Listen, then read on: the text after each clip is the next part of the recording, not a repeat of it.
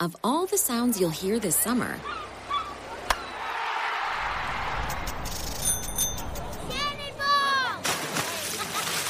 this might be your new favorite. They're blending up the new chocolate chip iced cap at Tim Hortons. Real chocolate chips blended into an iced cap for a sweet summer treat. It's Tim Hortons' frozen take on a cappuccino. And it just might be the best sound of summer. Hurry into Tim Hortons for the new chocolate chip iced cap. Limited time at participating restaurants. This podcast is a member of the Voices of Wrestling Podcasting Network. Visit voicesofwrestling.com to hear the rest of our great podcasts, as well as show reviews, columns, opinions, and updates across the world of wrestling. Many, Mickey, Pishi.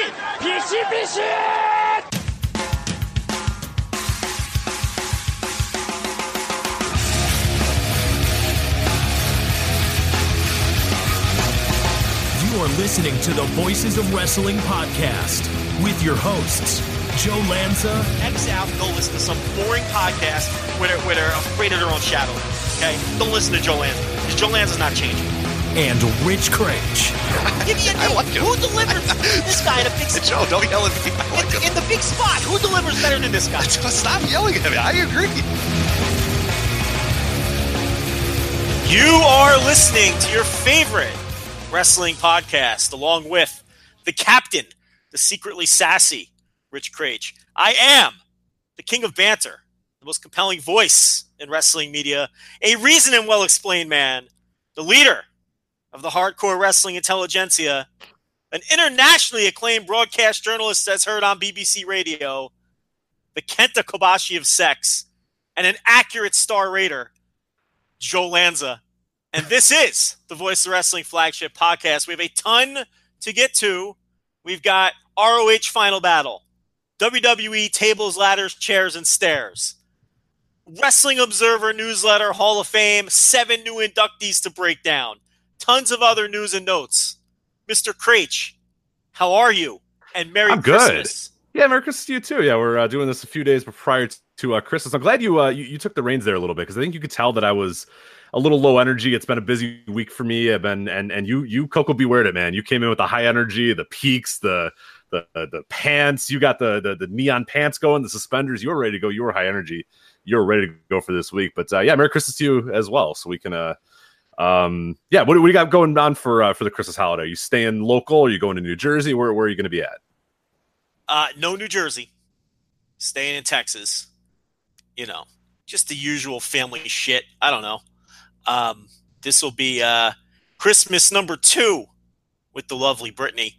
So, it's not like I'm just meeting people on her side. It's old hat by now, So no, nothing special. It's just Christmas has a different vibe when you've got, the small children in the house. I was going to say, yeah, that's a whole different dynamic for you. Because what was your normal, what was a Christmas like in the Joe before kids, and now what is it going to be like post kids? Because now it's official, but last year you guys were still, I think you guys were engaged, or at least, heavily, it was about to happen. You're about to get married, but now you're official, man. You're all in there. So what's kind of the difference now of what your Christmas day is going to be like? We got engaged very cliche on Christmas Eve, if you recall. Oh, I remember that. Yeah, that's lame as hell, but that's all right. Actually, I'm sure it was actually a beautiful moment. Yeah, I'm sure incredibly it was a Hallmark moment. Yeah, would you get that from a Hallmark movie? That's terrible. Like I couldn't think of another gift, so I was like, I may as well get an engagement ring. Is that really what it was? You couldn't think of a gift. Do you think I'm a monster? Yeah. Okay, I'm doing a bit. Jeez. Can I answer that? Can I answer that or no? Listen, I did a babyface turn this year. I'm not a monster. That's true. You are a good family man. Yeah. Did you explain that in your 17 nicknames? Good family man. I didn't have that. Okay, one in there. That's the one I use now because I try. So I missed the one that you do. Basically, I got the other 17, but I missed that one. But it takes on a whole different dynamic with small children in the house. Like when we put the Christmas tree up a couple weeks ago, we did it at night, and then when they woke up in the morning. I sold her on the idea that Santa Claus came in the house and put the tree up overnight. Ah, okay, that's a good call. That's a good one.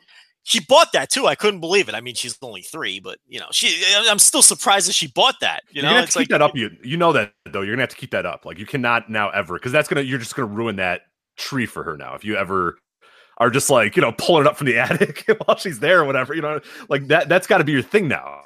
And that's fine as long as you want to lean into that. But that you can't change now. That's like, at least for a few more years, the tree's got to come from Santa. It can't come from Joe goes to the garage and gets a tree or whatever. If you're a real tree guy, I assume, right? You're not a fake tree man.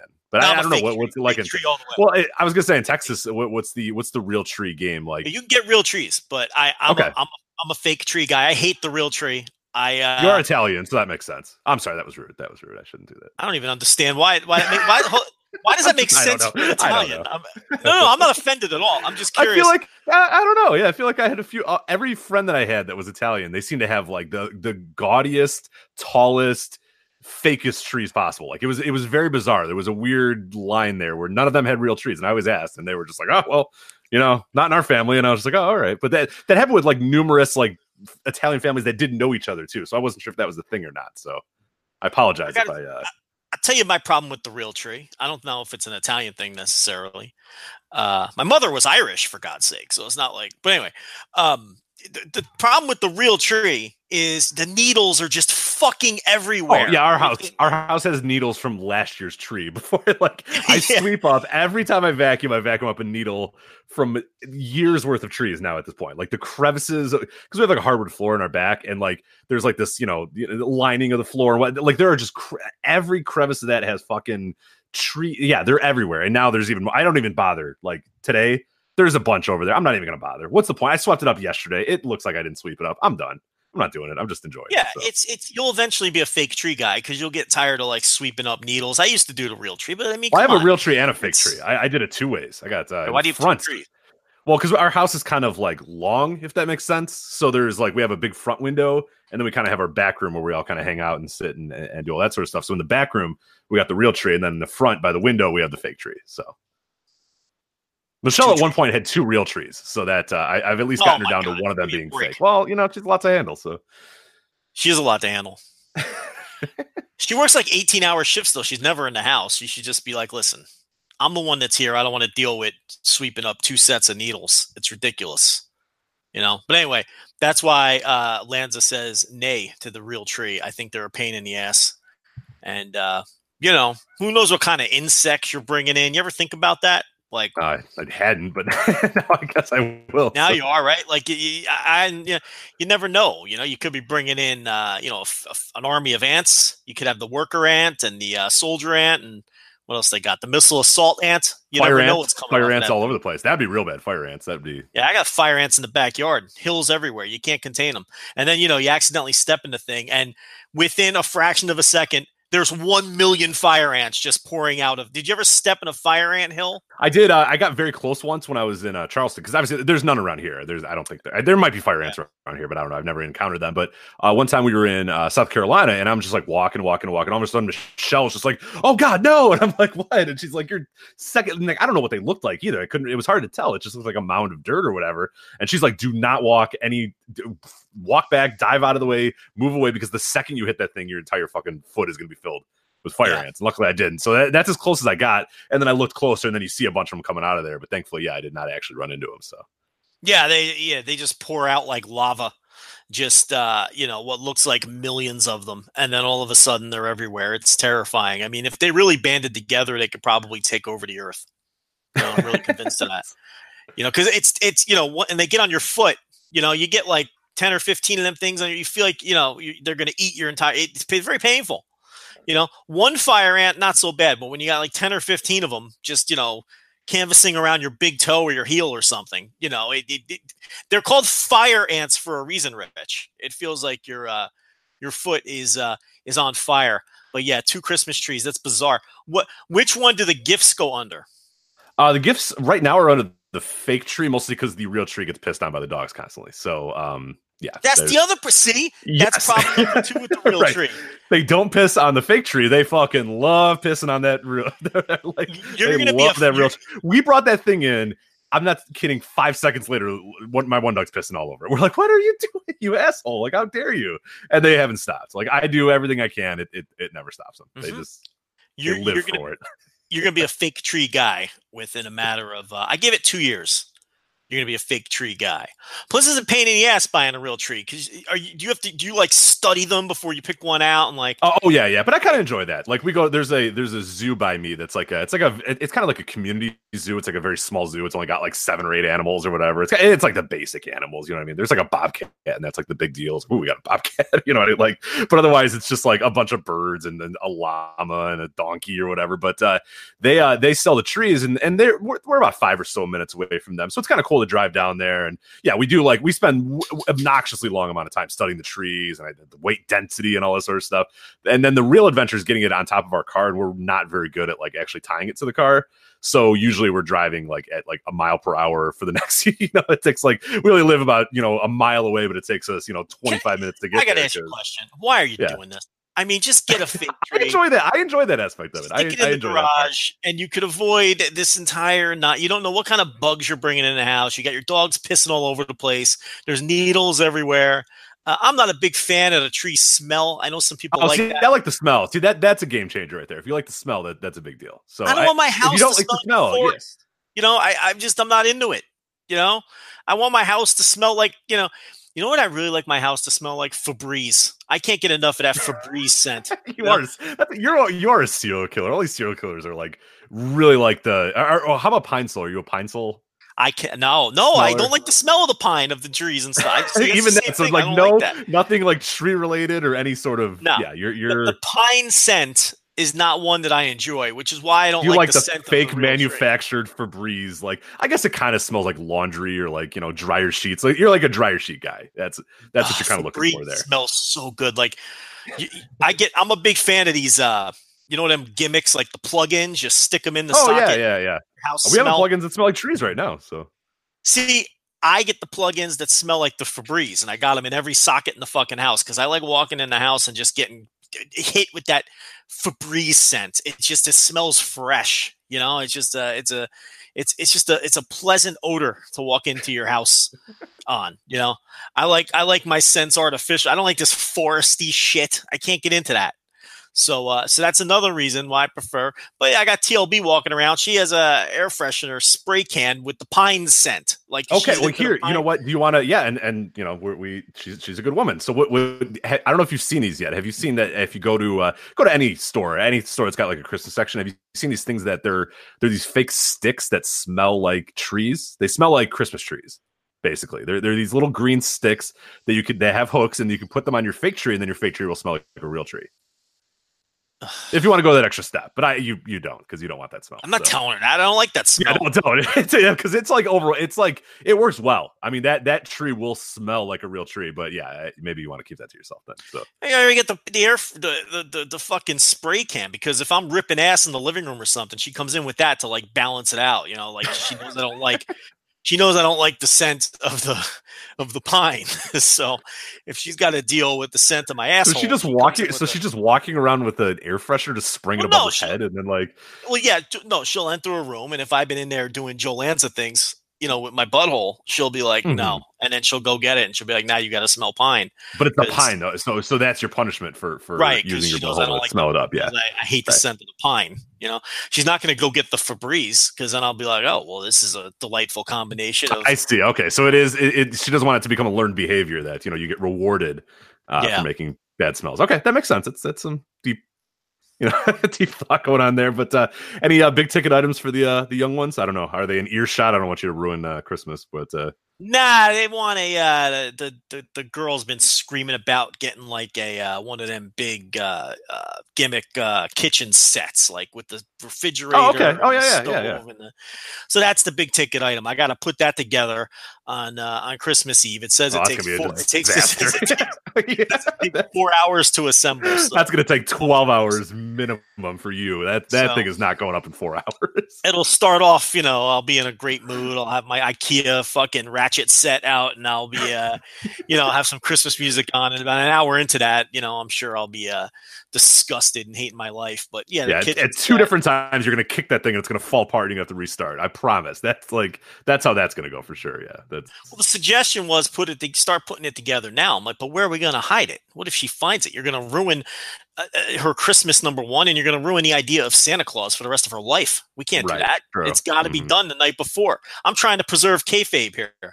I'm trying to preserve the Santa Claus kayfabe as long as I can. Even she's like, well, just hide it in the closet not the closet, the garage. I'm like, well, if she wanders into the garage, that's dangerous. Yeah. Then you can't park in the garage until Christmas because you can't have her gone. So no, I'll just put it together. Christmas. I'm ambitious I think I can get it done. Okay. Well, believe it, this stuff with that, I'm a man of patience. I think I can bear down and make sure I get it done. Or either that, or she's going to have a half-built kitchen set. I was going to say she's probably going to have a half-built kitchen set. And say, Santa didn't have time. He got busy. Santa got busy. We'll put the rest together today. And she's only 3. She's asking too many questions. Like, oh, well, we don't have a chimney. How does he get in? And I'm like, I don't know. He slides down the wall. What do you want from me?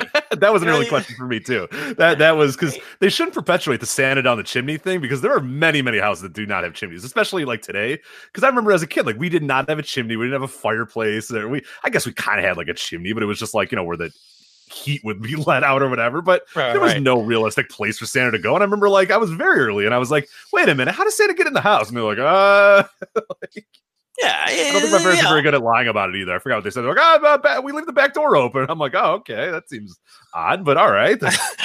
Leave the back. I like that one. That's a lot better than my. He slides down the wall. It's a lot better than that. So I'll give him credit for that. But it's like, I don't have a fireplace. It's 110 in September here. What do I need a fireplace? Nobody has a fireplace. It's absurd. But there you go. All right, so let's we got some pro wrestling as well to talk about before the holiday season here. As you mentioned, Wrestling Observer Hall of Fame, New Japan Road to Tokyo Dome, WWE TLC, ROH Final Battle, a lot of stuff going on this weekend or this last weekend. But also a cool story too that we want to talk about, has not made tape yet, but a news item that we wanted to touch on. Pro Wrestling Noah, a huge title change in Pro Wrestling Noah, and one that we talked about many months ago of like, would you do this? And they did it, Joe. What happened here in Pro Wrestling Noah? All right, so Kaito Kiyomiya, they pulled the trigger. He wins the Global League. Marufuji gets injured, can't face him in the final of the Global League, so they do the 3-way match.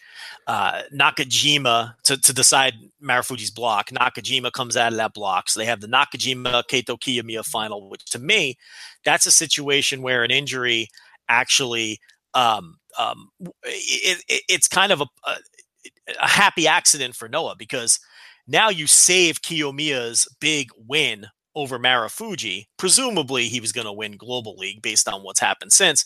So now you still have that big win that Kiyomiya can get over Marufuji in your back pocket. So I kind of think they lucked into something there.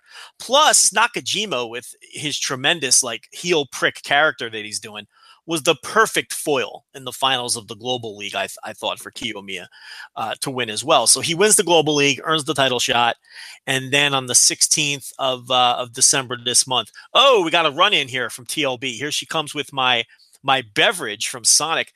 This is the Coke Zero with cherry and chocolate, which she... Cherry and chocolate? Ooh. Yeah, I'm a fancy man. I don't know about the chocolate. Thank you very much, Brittany. Rich says, Merry Christmas. Merry Christmas, Brittany. You want a sip? Bring her in. Bring the whole family in. It's a Christmas special. Yeah, bring them all in. Come here, Amelia. You want to taste this? All right. She doesn't get the soda very often. So let's up all night now. way to go. Yeah, she's never going to bed now. How's that taste? Yeah, you're not going back to that dopey juice now, are you? This is fantastic. You like that? Fantastic. She said fantastic. Yeah. Tremendous. All right. Good night. All right. Night. No, not good night anymore. Not anymore. She's staying up all night now. Yeah, good night is Noah. Yes. She'll be helping you put that thing together tonight if you want. She's like, fantastic. I agree. Yeah. Oh, the chocolate. Right, so anyway, I don't know if I like the chocolate in there, but I guess I'll try it. I can't knock it until I try it. So you can't. It's Coke Zero with chocolate and cherry flavor from the Sonic. I also sometimes do the Diet Dr. Pepper with the chocolate and the cherry. But nice job out of TLB there. I wasn't expecting that. Okay, clutch, nice clutch. Yeah. So where was I? Oh, so Kiyomiya, he earns the title shot on the 16th against Takashi Sugiura, who, Rich, I don't know how much of his title reign you've seen, but it's been fucking fantastic. Yeah, not enough. I probably haven't seen enough, but of what I've seen, it's been pretty awesome. It's been it seems to, and that's kind of the consensus from other people as well. It seems to have reinvigorated Noah a little bit. I mean, he kind of took that. It seemed like they were just, who the hell, what direction were they going in? What was the stabilization with that company for years and years and years? The Nakajima thing didn't quite work, but of what I've seen, Segura's been awesome, and from the people that are following it and watching every single show, he's been fucking great. So I wish I had the chance to watch a little bit more of it. No, yeah, he's been. As I rudely take a drink on that, it's fine. No, you can't get your hands off that thing. It's it's tremendous. I'm telling you. I got water. I feel really shitty now. I just have fucking water here. That's got a little jealous. So yeah, he's been outstanding this year. I've seen most of his title defenses. I think there's one or two that I haven't seen yet. But he's 48 years old. He's fucking awesome. He's if you really break it down, believe it or not, Takashi Sugiura is probably one of the 3 best wrestlers in the history of the promotion. I mean, he's been there from essentially, he's been there his whole career, almost from day one, and he's been the GAC champion several times. He's having just a tremendous title run, or one that just ended that not nearly enough people were paying attention to. He's going to get screwed come award season. I mean, he's no one's really talking about him as far as wrestler, whatever kind of award you're talking about, whether it's wrestler of the year or the Flair Thez and Observer vernacular or a most outstanding, but he really does deserve consideration for all of those things. But his tremendous title run ends, and that kind of plays into the story. Now, Kiyomiya is a guy. Now, look, they did it. They showed some guts, and they pulled the trigger, and they had him beat a dominant champion who was in the middle of a awesome long-term title reign, long-term by modern standards, I guess. And what do you think of the move? I'll let you go first, and then I'll give my take on it. But all of those factors considered, what do you think of the move to just fucking rocket pack Kiyomiya heading into 2019? Yeah, it seems, again, like I come at it from somebody who has probably not watched enough Noah to kind of get a full idea of it. But we've talked about this for a while with Kiyomiya, that once you kind of knew you had something in him, and I think we had this exact discussion a few months ago, I should say, where I think it was after the Global League, and we said, if would you pull the trigger on this guy and win in the title or whatnot? And I think one of the issues was, well, the Sugiura run's been so great. Is it time to do it? But maybe they struck when the iron was hot. Maybe they got it at the exact right time, where they waited, where Segura's reign didn't feel like it overstayed its welcome, and it felt like this was a real shock that Kiyomiya went here and got this. But overall, I'm into it, because I'm always for taking a risk and trying to make a guy. I mean, this is what that is, and it's not a guy who necessarily has come out of complete nowhere, because he had been built up even as a rookie. We talked about this a few years ago. It felt like there was something different about this guy. There felt like they were definitely behind him in some ways, and he had that potential. There was just a little bit of rough edges. He needed to get his body right a little bit. He needed to fix that fucking haircut that he had. That was ridiculous. But we knew that once he kind of refined it a little bit, and he was only a guy like 20 when we were having these conversations, that once he refined himself a little bit, that he would be that guy. And they knew that too. So it's not like this is just hey, fuck it, this guy. Like, this is a guy they've been building up. And for Noah, if it's not now, who cares?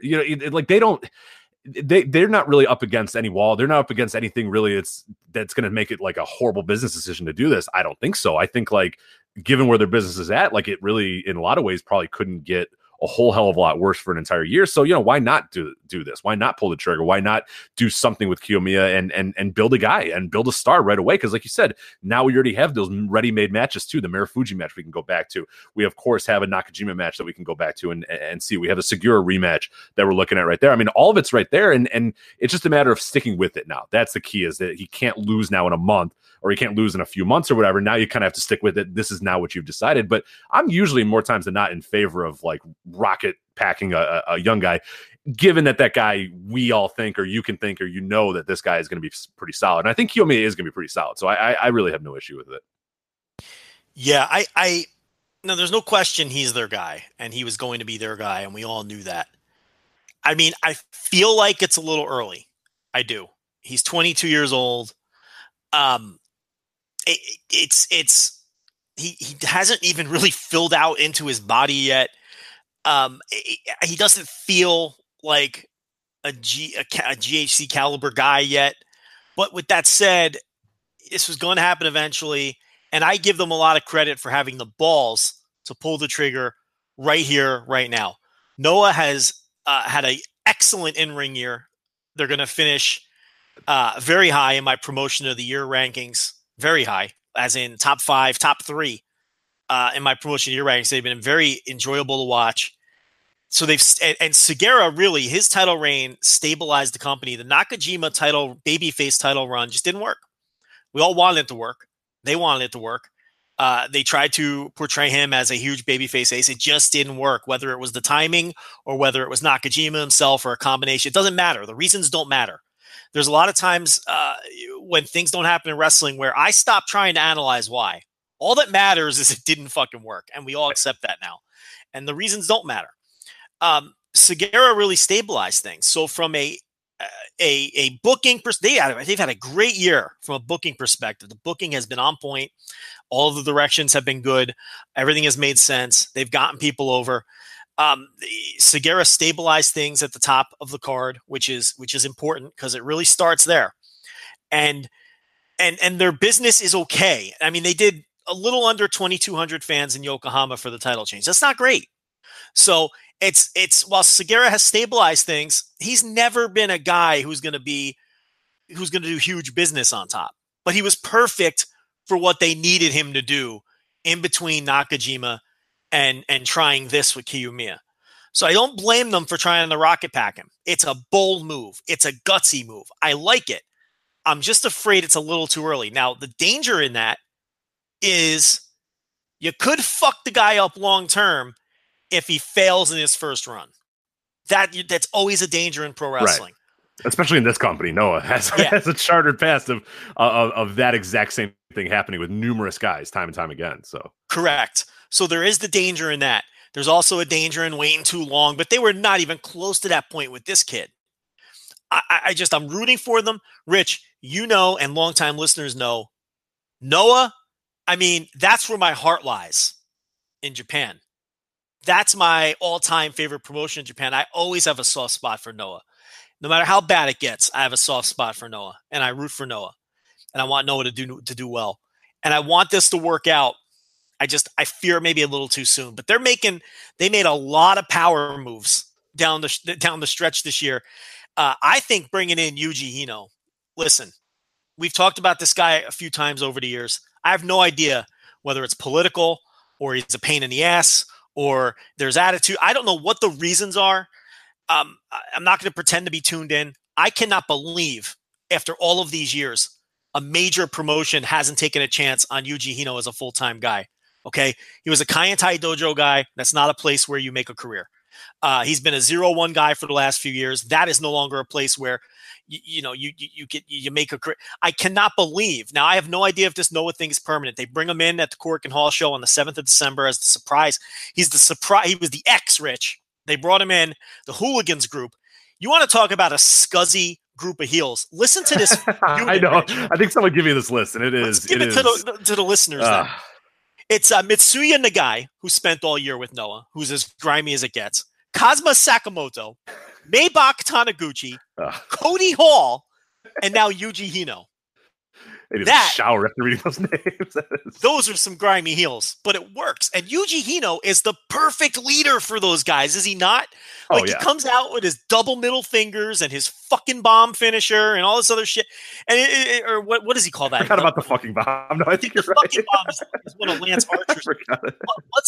It's the fucking something. What is it? Oh God! Andrew, what the hell is Hino's right now as we're saying it? Yeah, I would go on to Wikipedia, but it's something. Yeah, it's the fucking like bomb. He calls it the fucking bomb. Is it the fucking bomb? Okay, what's the one that you're thinking of? What's the Archer one that you're thinking of? Archer calls something the effing slam, maybe.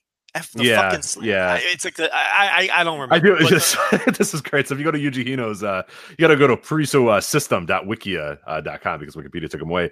Finishing moves, you got the fucking bomb. Also, signature moves, you have the fucking body press, which is great. Yeah, the guy's outstanding. Like, I love the guy. I love it. The fucking body press. I love that because it's like it's not like that big of a move, but it's like fucking body press, whatever. Yeah. And I know no one cares but me, but he had a great feud this year in 0-1 with Kohei Sato, which was a very grimy feud. But they kicked the shit out of each other in 0-1 all year, at least when it made tape. And look, I have no idea if this is a long-term thing, a short-term thing. They tend to be short-term things with him. All Japan uses him from time to time. It's not like he never shows up in a larger promotion, but this would be a great ad if they can add him full time. And he would be a great dude to build up for Kiyomiya to beat early in his run. I mean, that's a credibility victory to beat a big hoss like Yuji Hino, a big, a like Yuji Hino. But they brought in Yuji Hino. They gave Sugi a shot, who I've been screaming about. And he signed with 0-1 last year, kept his nose clean, had a good year for 0-1, didn't get himself in any trouble. Maybe a guy like Sugi, shows up more in Noah now, and he's maybe the most underrated flying wrestler in the history of wrestling. I mean, and another guy we've talked about from time to time, but if you are not familiar with Sugi, I mean, go look him up on YouTube right now. I mean, he does, to this day, he still does stuff that nobody even attempts to do, like his wall climbs and his rope run drop kick, and an innovator, an all-time great flyer who historically is not going to get his due because he was always in trouble. He was always working for grimy promotions. He was, always doing sleazy things, and, he was blacklisted for a while. 0-1 gave him a shot this year. He did a nice job, had a good year. I saw everything that hit tape. Kept his nose clean, and he worked a 6-man tag. Noah gave him a shot a couple weeks ago. I like 0-1 being a clearinghouse for these guys to go to, Yeah. If you could just not fuck up here for like 6 months, we can then move you on to a bigger and better promotion, maybe. But I enjoy that. That's a good spot for 0-1 to be in 2018 with their P yellow mat. Do they still have the P yellow mat, or did they change? No, they don't use the yellow mat anymore. They had a wacky year. Obata, their world champ, got injured. I don't think he ever came back. And you don't get any news out of that promotion. So no, we will get in a week though. Every time, like, what's the show they have on the 2nd or whatever is like the show that everybody always sees, and then nobody ever sees 0-1 ever again. It's like, oh, 0-1, yeah, and then they're just gone. And then it's like every January 2nd it comes back again. Hey, 0-1, yeah, and then they just go away again. And there's a little hole that they go into. But yeah, it's. But circling back to Noah, they did 4 title changes on that Yokohama show, so they're really setting the table for 2019. And the Rattels group, Yohei turned on the rest of Rattels. So they shot a lot of angles. They did a lot of title changes. They've got some new faces in the mix. And I really like that. They are a promotion to watch in 2019. If you haven't paid attention to them for a while, nobody can blame you. If you're late to the game, jumping back into this Segura, title reign, I get it. Sometimes it takes a while to get back into a promotion when they've had some downtime. But, turn of the calendar, Rich, a lot of people get reinvigorated. I'm going to jump into this with gumption and follow it all year. One of my suggestions for people would be to watch this Yokohama show. It hits tape it airs the 22nd. Okay, this Yokohama show with all the title changes and the big title switch. So it'll be floating around by the 22nd or the 23rd in all the usual spots. It's a great place to jump in and watch. Maybe even watch the Korakuen show from the 7th, where they did they filled the vacant tag team titles with a little mini tournament, and Yuji Hino debuted as the so that might be a good spot to jump in. That's actually the better jump in point. So watch that, then watch the Yokohama show and hit the ground run in 2019. And we get to see this. Look, this is good for like a talk show like we do, because we get to see how this Kiyomiya initial title run plays out in 2019, and see if Noah, if he helps them pick up some momentum. Let's see. This could be a Kento Miyahara situation from a few years ago in All Japan, where he really helps raise Noah's water level up, or it might not work, and they might have to, try something else. But it's going to be interesting to watch. So I give them credit for having balls to do it. But I'm just afraid it might have been a smidge too early with him. But like I say, though, they really have much to lose, though. And I think that's a good position to do something like this in, because it's not like – because they've had some really bad times, but it's not like it could get super, super bad. Like I don't see it being that big of a disaster where it's like a company killing disaster, because we've been there. We've been in that route with Noah and whatnot. So I feel like, it's hard to really get any worse. So why don't you try it? I mean, he's definitely, he's improved his look a lot. Like you said, he's still got to kind of fill out a little bit. He's still only 22, but the hair is good now, and he's got a good look to him. And you can tell they're probably trying to appeal to a little bit more of like, it's great to have Segura up there, like this, 49-year-old with the bags under his eyes and whatnot, because he's a badass and a killer. But Noah might be trying to see, hey, can we maybe get this 22-year-old good looking dude, maybe we can get a few more fans to kind of come in and do that. It's an interesting take that they're kind of going on. It's maybe not Noah like in that sense, but it'll be a pretty good idea, and I'm interested to see how it goes. And like you said, now we have a very clear line of like, okay, we have it happened at the end of the year, so now we know 2019 is his year, at least for the first few months. So we'll see how it goes. Segura's the ultimate stabilizer. But, and he's still great. but there's not a lot of future there with a 48-year-old dude. But I tell you what, watch out for Nakajima too, because he completely reinvented himself, and he is more interesting than he's ever been in his career with this sleazy heel routine that he does. Yeah, he's got his goatee and his mustache, and he looks like. And his wacky hair, and it's just his attitude, the way he wrestles is completely changed. And it's way too soon right now. I'm not suggesting it right now, but I have no doubt that there's a big babyface turn down the line for him, because he's got the kind of heel charisma now where it's inevitable that he's going to get over as a face at some point. Mm-hmm. And then he could translate that sort of badassery to a face role for sure. Absolutely. So and I'm not saying tomorrow. That'd be ridiculous, because this thing is like peaking right now. But like down the line, there's no question. And remember, like, I don't even think he's 30, because he started when he was like 12. Right. So right. It's like, so I mean, he might actually be 30 now. Let me pull it up real quick. But I mean, so he's a guy who just because, he's 30 years old. So it's like, so he's got like 8 years of peak in front of him. Right. I mean, it's so ridiculous that he's only 30, because like he started 2002. You know what I mean? Like, I joke, but he started when he was 14. He started when he was 14. He was 14 years old when he started. So he did legitimately start in 2002. So that's not us exaggerating. He literally started when he was 14 years old. So yeah. Oh man, but that's interesting. So fun that Noah's got a little bit of steam there. So we'll look to watch them in 2019. And obviously we got plenty of stuff to get to, as well as stuff that happened last weekend, news across the wrestling world. Before we do that though, Joe, I want to let the folks know that this episode is sponsored by our friends at Robinhood. We've talked about Robinhood a few times. It's an investing app that lets you buy and sell stocks, options, cryptos, and you can do it all commission-free. They strive to make financial services work for everybody, not just the wealthy. Robinhood is a non-intimidating way for stock market newcomers like myself to invest for the first time with true confidence. Robinhood has simple and intuitive design with data presented in an easy-to-digest way. Joe, I know you've had a chance to kind of mess around with Robinhood over the last few weeks. What has your personal experience been like, kind of thumbing around there, buying, selling stocks, wheeling and dealing, Gordon Gekkoing over there?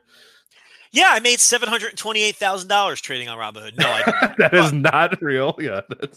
But no, they make it very easy to mess around and trade stocks. You don't have to be any kind of industry insider. You don't even have to know what the hell you're doing. They make it's very good for laymen. So you want to get in there and mess around with it. The layout couldn't be easier. The way everything is explained couldn't be any easier. And it's a tremendous way for even novices to jump in and play around with the market. Right. You'll be able to figure it out. Even if you know nothing about stocks and all an option and other sorts, it's easy. It's graphs, and the graph goes up and you go, oh, that's good. There's, it's obvious. Everything sort of makes sense, which is good, because I'm a novice. I don't know anything about the stock market. I've always tried to learn and get better at it. And Robinhood's been the first time that I felt like I really kind of get it in some ways. So I think, though, the best feature of Robinhood, and we've talked about this in weeks prior too, is that there's no commission fee. Other brokerage will charge up to $10 per trade. Up to $10 per trade, though. It's ridiculous. Robinhood, a ripoff. They don't charge. It's a goddamn ripoff, but Robinhood does not charge commission fees. You can trade stocks and keep all of your profits. None of it goes to the other third parties and the middleman. It's all for you. As mentioned, they have an easy-to-understand charts and market data, allowing you to place a trade in just 4 taps on your smartphone. You cannot do that with any other app. Promise. Also, the Robinhood web platform lets you view stock collections like the 100 most popular, or you can go to sections like entertainment or social media. They even have curated categories like top female CEOs or whatnot. So there's different ways to kind of go around it. Again, if you don't know a whole lot and you say, hey, I want to get in on the social media money, you click social media, it gives you the best stocks for social media. Hey, what are the most popular ones? You click that. It's meant for novices, as you said, meant for the layman. So that's a great part about it. You can learn how to invest as you build your portfolio. You can discover new stocks, and you can track your favorite companies with personalized news feeds. And best of all, you can set up custom notifications for price movements so you never miss the right moment to invest. And now the biggest part, Joe, Robinhood is giving Voices of Wrestling flagship listeners a free stock like Apple, Ford, or Sprint to help build their portfolio. All you have to do, you sign up right now at voices.robinhood.com. That's voices.robinhood.com. You sign up now and you'll receive a free stock to get started like Apple, Ford, or Sprint. Voices.robinhood.com. We thank them very much for sponsoring this show. All right, Joe. Plenty of topics to get to. A crazy wrestling weekend. We got Road to Tokyo Dome. We got the Wrestling Observer Hall of Fame. We got TLC. We got Final Battle. What do you want to start with? Oh, Rich, I know that you cannot wait to talk about TLC. If you say TLC, no. Please, at the end of the show. Do you want to do TLC now? Do you want to just get it out of the way? Let's just get it out of the way. Rich, people thought this was a great show. I saw it got like 95% or something, like 89% thumbs up on the Wrestling Observer. Yes. And I mean, there was matches I really liked. There's one match that I loved. Consensus thumbs up. Like, I don't know. What was your take on it? Maybe we're just disenfranchised finally, and we just can never enjoy it anymore. I don't know. I did not think it was that. I thought there was some good stuff on it, but yeah, I mean, like, show of the year contender and unanimous thumbs up. Like, what are we doing? No way. First half sucks. It was awful. That's right. That's where I stand. I thought the first half of the show, up until the Ronda Rousey match, we were looking at one of the worst shows of the year. I thought the first half of the show was atrocious, with some of the worst stuff I've seen all year. Then the Ronda Rousey match happened, and Ronda Rousey did such a tremendous job with that tub of shit opponent, and really, as a rookie, carried Nia Jax to what was a pretty damn good match. And then there were two excellent matches, to close the show with the Dean Ambrose Seth Rollins thing wedged in between. So I was about to say, I thought you were including that in the excellent matches. I nearly passed out. Okay. Whew, you qualified that a little bit later. My heart stopped for a sec. You said two excellent matches. Dean Ambrose. Yeah, to close the show. What are you talking about? No, so you clarified it. Thank you. Whew. I thought the back end of the show saved it. I mean, I don't think it was a bad show. I thought it was an okay show.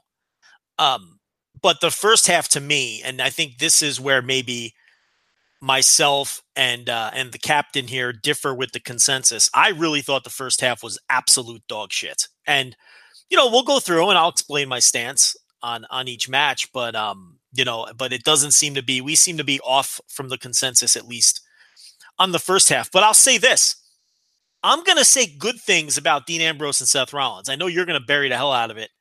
I don't hate that match as much as everybody else seems to hate it. So there's a couple different matches on this show where I seem to be wildly off on consensus in both directions. Yeah, there's going to be one too that I'm way different than it feels like everybody else too. So we'll get to that here in a moment too. That's a little sleeper there for you, a little tease later. But I mean, the last half of the show I think was solid. Like, I don't know if it was spectacular. I don't know if it was like really all that great. But the first half was egregiously bad to me. So that hurts it overall. I would say, I'd say a thumbs in the middle show for sure. I enjoyed the last half, and I enjoyed pretty much everything after Rousey for some perverse reason. Even the Ambrose Rollins thing, which, again, like I'll bury here in a minute, but ultimately, like I had interest watching it because I was kind of watching it unravel and watching sort of the reaction as it happened. So it was like this perverse entertainment that I had from it, even if it wasn't and ultimately a good match in my mind. But there was some enjoyment in there. But no, it was getting very boring there for a while, and it really got charged. Yeah, the Rousey on, and I think she did a tremendous job with Nia Jax, as you said. But do you want to go main event back, or do you want to go to start the show and then work our way back? How do you want to approach old TLC? Here's what I want to do. On our notes here, it says pre-show, which doesn't matter, which I will stress to everyone, that's Rich who wrote that on the notes. No, that's WWE said it didn't matter. Joe, who won a match on the pre-show at Survivor Series? Which team won a match on the pre-show at Survivor Series? I believe that SmackDown won a match. SmackDown did. At the end of Survivor Series, what was Raw's record at Survivor Series? They were billed as undefeated. Correct. Okay. So I see where you're going with that. They told us it doesn't matter anymore. It doesn't matter. It's a good point, but I know I should have watched.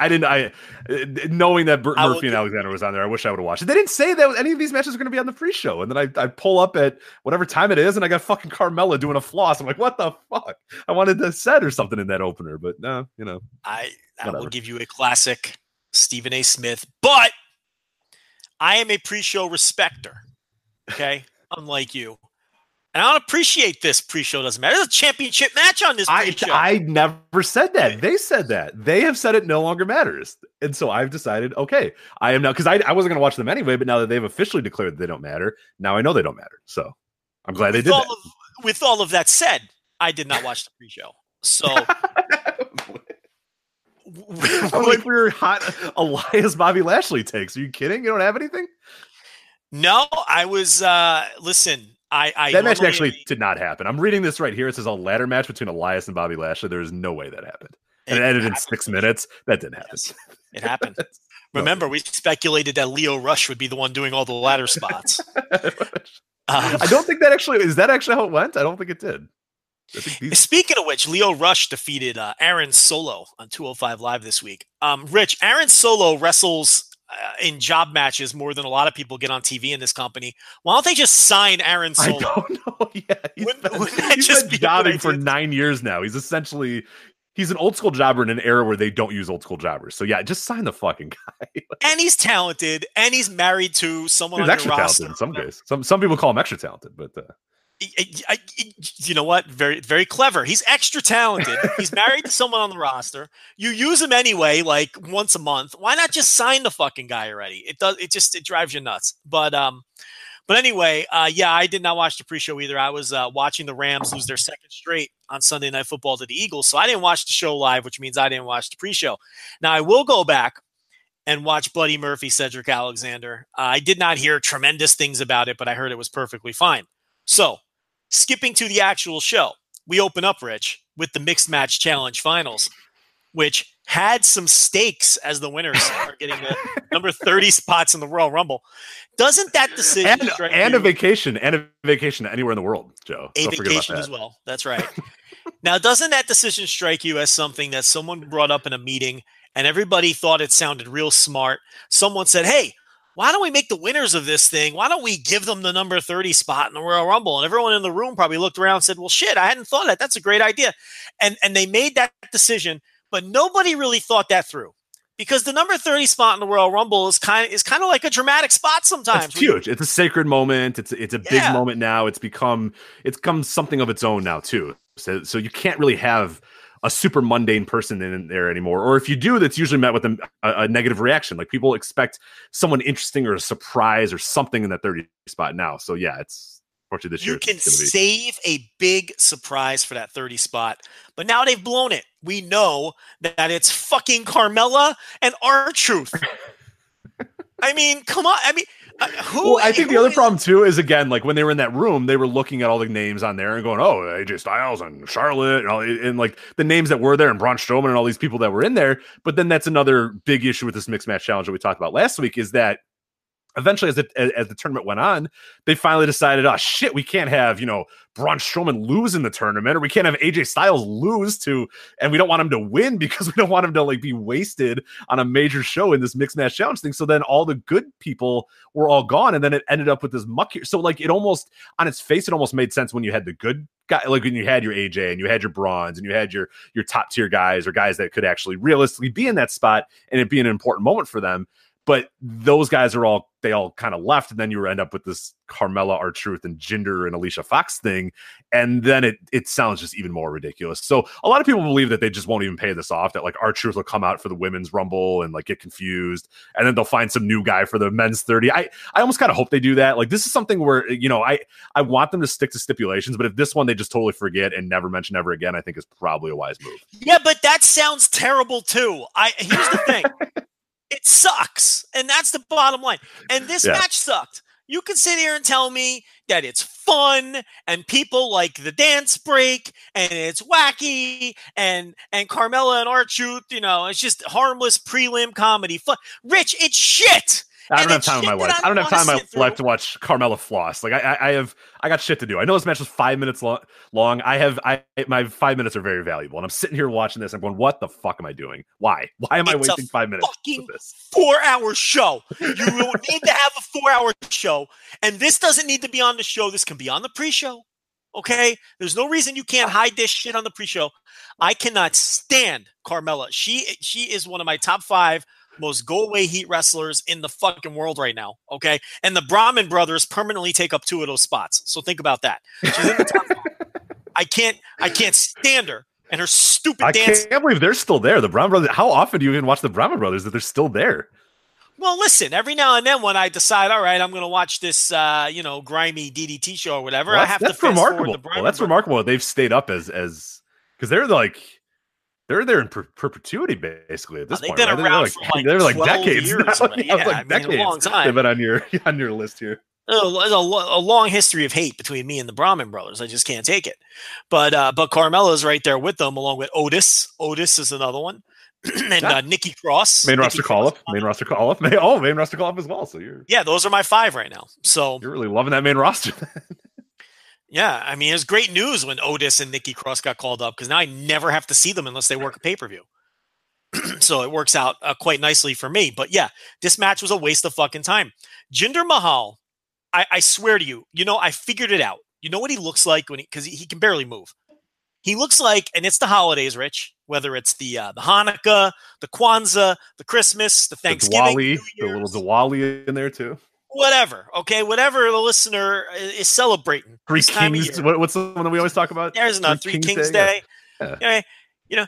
Everyone's got elderly people in their family, and they roll up in the car. And then you ever have an elderly person in your family who's too proud to accept help getting in and out of a vehicle? Yes. You ever have one of those, like a stubborn grandfather or a grandmother who's swinging the cane at you? I can do it. I can get out of this. Right. Don't. Yeah, right. Like, that's how Jinder Mahal moves around a wrestling ring. Like an elderly relative during a holiday who's probably not going to make it to the next Three Kings Day, okay, who just stubbornly refuses help getting in and out of the fucking minivan.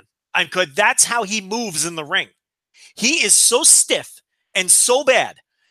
He's horrible. Well, just to tell you how bad it was, Joe. Worse and worse. I tell you how bad it was is go back and time this match. The majority of the ring time was taken up by Carmella and Alicia Fox. They thought so little of Jinder's skills that they said, you know what, we would rather have this match be dominated by Carmella and Alicia Fox. They were in the ring quadruple the amount of time that R-Truth and Jinder was because of Jinder. Because R-Truth's still fine. Like, he's not great. He never was great, but he's fine. But Jinder is that bad. They said we would rather have Alicia Fox and Carmella do chain wrestling than ever see Jinder Mahal in the ring ever. That is R-Truth. R-Truth is a great.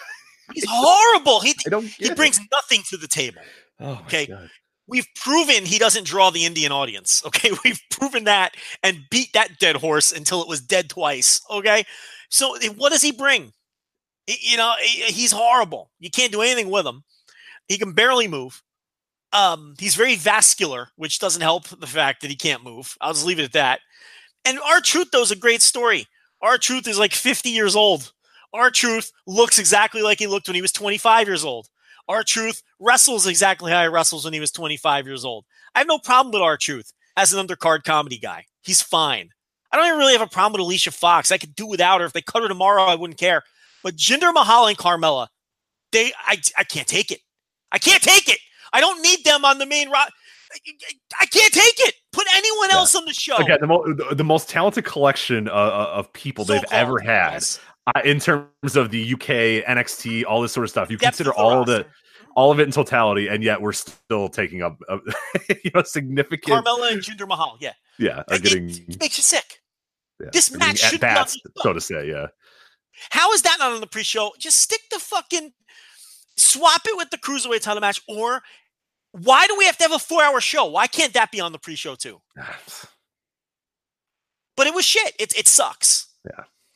Okay. And then we move on. We've got the SmackDown triple threat for the tag team titles. The Bar defeat New Day and the Usos. Rich, there was nothing wrong with this match. Okay. The match was fine. Here's my problem with this match. The same complaint we made last week for the World Tag League final, a match that we've seen 19 times this year. I feel like we've seen some combination of this match on every. They addressed it.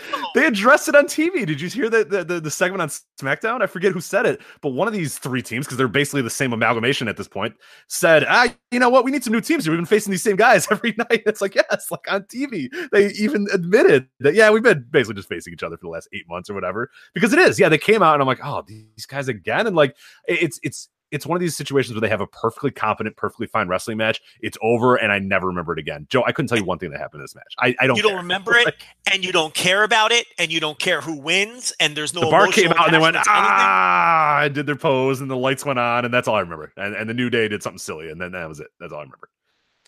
Gun to your head: which two members of the New Day wrestled this match? I know Kofi for sure. Oh, shit. Would you be dead? Let's see. I think I would be dead. I think Kofi is one of them. You got a 50-50 sure. Shot. Oh, my God. I feel like Big E was a part of it, but I don't know. I think it was Xavier, but don't quote me on that. I'm dead, aren't I? Oh, thank God. Woo. You lived to fight another. Yeah, it was it.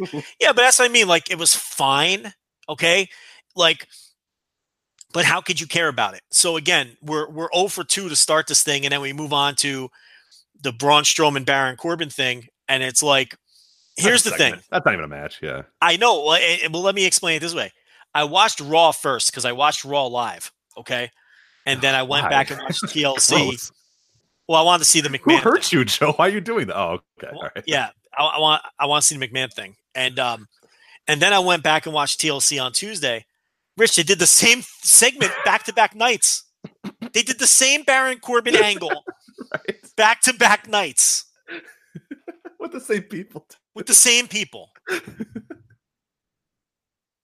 It's just like 8 baby faces beating up the heel.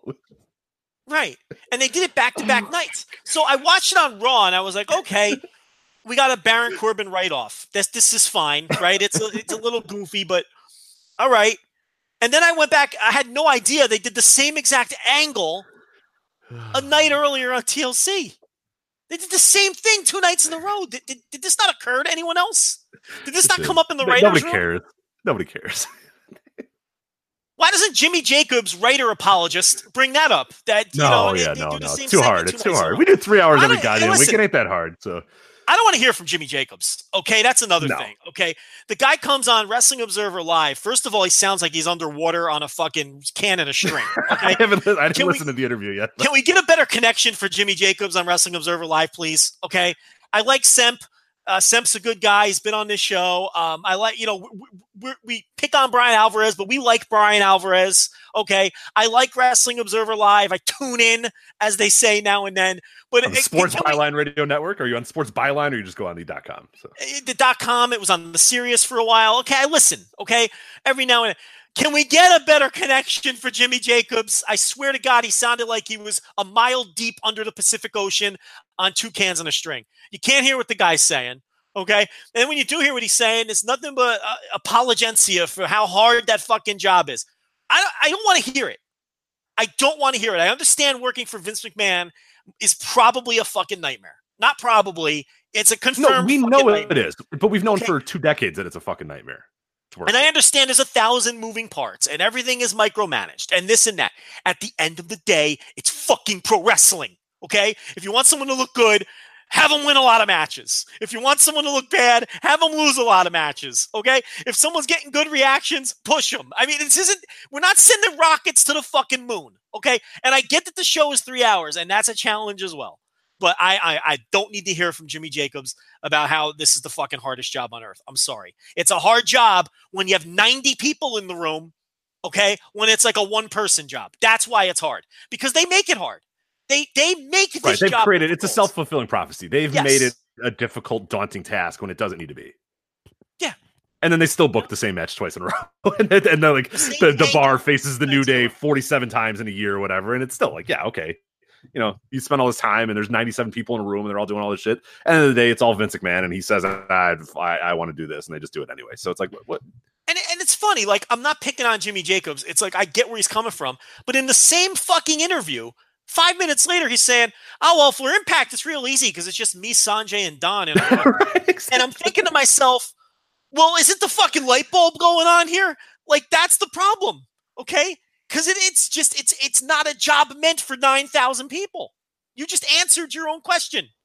Right. And I what they're doing, though, and I get it, because then you had all the these random ex-writers coming up or whatever, because when people get upset, they kind of say, all the writers are this, and they think that's an affront to them, that people are criticizing Jimmy Jacobs or whatever, whoever's in that spot now or whatever, any of the writers around the team right now, when everybody that's criticizing it knows goddamn well that, like, no matter what people say, it's Vince McMahon at the end of the day, but they just use these other weird sort of guarded, the writers, the creative or whatnot, and we all know goddamn well that those guys, it's a thankless job, and these guys spend a bunch of time, and it all just kind of gets filtered through the same guy anyway. But yeah, it's like, you don't have to get to, you can show some balls and just say, yeah, well, it's a fucking thankless job because Vince just changes everything anyway, and then you could just say that, and I'd respect that more than, oh my god, it's so hard, it's so difficult. Well, we know it's difficult. Like, of course it is. You knew that when you took the job. Like, you're not an idiot. Nobody is dumb enough to think, haha, I'm gonna get this raw writer's job and I'm gonna be a voice of reason to Vince. Like, no, it doesn't matter. You're just a guy who's there to shoot ideas at Vince that he can shoot down and then just do whatever the fuck he wants to do at the end of the day anyway. So I think you hit on a good point. Whenever this sort of springs up, the writers take it personally. And they jump on Twitter to defend themselves because nobody is saying it's not their fault. Right, exactly. No one's saying guy, ex-Hollywood writer guy or whatever. That used to be a thing like 10 years ago or whatnot. It was usually like, these Hollywood writers or whatnot. But everybody that criticizes now knows goddamn well what the score is. And they know that there's been 150 writers in the last 2 decades or whatever. And they're just cogs in the wheel. They're nothing. They're just guys that are there to get filtered through and sent out away. So yeah, but they always take it personal when everybody bashes creative. And oh my God, you have no idea how hard it is to do this. Yeah, and we know it's the process, but that's the point. Like, it shouldn't be hard. The process makes it hard. So anyway, so we have the same segment 2 nights in a row, and it was just goofy and dumb. And that was that. As we move on to, I really want to talk about this. This was the tables match between Natalya and Ruby Riott with Liv Morgan and Sarah Logan at ringside. And Rich, I legitimately feel like this is one of the worst matches I've seen all year. Now, oh my God, thank you. I saw a bunch of people saying like that was pretty good, or that was pretty. I thought, what if I know this match? Terrible. It was horrendous. I don't know. It was so bad. It was in molasses too. It was. How do you have a clunky? Like, it's hard to have a clunky match where every spot is basically blowing, and then they're also working at a snail's pace too. Like, I get it if you're working like a bunch of fucking maniacs, and yeah, things are a little bit. If you're trying to just do move, boom, boom, boom, boom, boom, but this thing was worked at the slowest fucking pace ever, and they still fucked every move up. Every move, Joe, looked weird. Nothing looked smooth. Not one move looked like it was done with any sort of coordination whatsoever. It was gross. And on top of that, let's set that aside, like the work. Okay, you've got tables with you got a table with a Jim Neidhart fat head attached to it on the outside of the ring. Okay, this match is built around trying to put a daughter through her dead father's fat head attached to a table. You've got Natalya going under the ring for that ring jacket. And she's like wearing a ring jacket up on. It was just silly. The whole thing was just stupid and silly. On top of the fact that it fucking stunk. So I don't see how people are defending this thing. It was horrible. It was horrible. It was legitimately, for all of those reasons, it's a contender for worst match of the year for me. I thought it was an abomination and an embarrassment, and something that you shouldn't be putting on if you're a Major League Pro Wrestling company. From the storyline to the execution to Natalya getting hit in the head by tables by accident to it's like there were 1 or 2 nice bumps in the match. I understand that. I get it. Okay. But the overall package of this thing was a fucking disgrace. Okay. From the story to the execution to the match itself to Natalya getting powered up by the dopey jacket to Jim Neidhart stroking his beard on a fat head attached to the table. It was just dumb. Well, and then you had the Ruby Riott fat head table too. That's right. The way you get revenge for making fun of my dead father and breaking his glasses, I'm going to put you through a table that has your fat head on it. Right. So yes. Which really will stick in Ruby Riott's craw. So dumb. Like, it's just insulting watching this. This is what I'm talking about. This first half of this show was fucking garbage. It was just all garbage, one after another. Now we have Finn Balor, Drew McIntyre, which again was fine. Okay, let's get the goofy finish with the run-in with Dolph Ziggler running in and affecting the finish. It was fine, but Rich, this was a second-hour Raw match, okay? And this was probably the highlight of the first half of this show. And it was a second-hour Raw match that you will soon forget. Do you have any other thoughts? No, this is a point in the match where I almost fell asleep during this entire show because it was like, I'd been busy that entire day. And there was, again, fine match, good match, but why would I care? There's nothing to care about in these two guys in the feud that they're going on with. And it's made even worse by the fact that oh my God. Again, it's Joe, as you just alluded to it about 10 minutes ago. If you want to push a guy, what's the best way to do it? Win all of your matches. Right, just win your matches, which they were doing with Drew McIntyre for 4 months. He was just winning all of his matches, and he was getting over, and everybody was kind of going, this Drew McIntyre guy, there's something going on here. Then he loses to Dolph Ziggler. He gets his win back immediately, like days later. Mm-hmm. And now here he loses to Finn Balor because Dolph Ziggler distracted him. Right. And then Dolph beat up Finn Balor in the backstage. So at the end of it, fucking everybody's just geeks. Everybody's just goddamn geeks. Finn is a babyface who needed the help of a heel to win. Drew McIntyre lost when he probably shouldn't lose because 2 of his last 3 matches, by the way. Right. And then Dolph Ziggler, like, I guess he didn't look like a geek, I suppose, but well, he lost to Drew, and then he had to get his heat back, so he beat up everybody. Right. So it's not like that hard. Just have Drew win. Drew just beats Finn Balor. Drew just beats Dolph Ziggler. There, I booked it 1,000 times better. Here, hey, I got the writers' room. Hey, what should we do with Drew McIntyre? You can just win his match. All right, cool, done. Oh, I just did it. I wrote it. I just wrote a week for it. Rich, that job, you don't understand. That job is hard. That job is so hard, Rich. It's difficult to do this. Right. Hey, what do we do with Drew? I can win. Okay, cool. There we go. Done. Yeah, but yeah, all 3 of these guys are just a glob. They're just a giant fucking glob of mid-carder because no one is allowed to look good for more than 24 hours. Yeah, we got a few good months with Drew. I don't know who he banged backstage or something. I don't know what it is, but did he bring back? He had Tiffany, right? Was his old fling that got him in trouble the first time, right? Wasn't it Tiffany that was causing issues? And they got some heat from her, yeah, some residual heat. Sure. Is there a new Tiffany? I think he's happily married, Rich. I don't know what you're trying to do to the poor man. Well, okay. All right. He follows us on Twitter, and he may be listening to this. So I don't know why you're trying to get him in trouble, but he's happily married. The Drew McIntyre. I don't even know. It might be to Tiffany for all I know, but yeah, I don't know, but what the deal is either. But nobody looks good in this thing, and the idea is that Drew McIntyre is supposedly getting some big push, and the fact he's just trading wins. Probably is indicative that he is, because that's what their idea of a big push. That's how they get you ready for a push is you lose a bunch of times. Just lose all your matches. You become a 50-50 guy. So great, perfect. Great. You never get to look good. As we move on. Star making machine. Rich? Definitely ramping up. An absolute machine that can't be stopped. Vince McMahon, ace star maker. Could you just skip this next match? Please. Hey, people defended this one hardcore when I said this was boring. And this was the chairs match between Rey Mysterio and Randy Orton. Rich, as you know, I am an accurate star rater, right? You are. That's a well-known fact. What do I say all the time when I'm rating matches? One of my things is, people are too hard. I rarely go below like 2 or 2.5. Most major league matches are at least average. So I usually, if I go 2, that's pretty low. I don't know how you guys are giving matches like a 1/4 star or 1 star when they're perfectly fine matches. I gave this match 1 star. That's how bad. That's what it deserved. It fucking deserved a star. That's like the perfect. Because anything lower would have been like, because it wasn't like egregiously bad, but it was just like boring as fuck. 1 star is the perfect way to rate this match. You're indeed an accurate star rater with this. Never go that low. I only go that low if it's like Mercedes versus Bacardi. You know what I mean? That's a 1-star match to me. Like, this didn't fall apart like Mercedes versus Bacardi, but at least I got some perverse entertainment out of Mercedes versus Bacardi, and I still watch that match from time to time just to hear our good pal Lenny Leonard say, I'm going to need a Bacardi after watching this one. He's like the nicest guy in the world, too. You know what I mean? Like, he won't bury anyone. Well, he does on the sly sometimes, but yeah, like he'll never go out of his way like that to just fucking shit on something the way he did that match. But yeah, this was just, it was worked.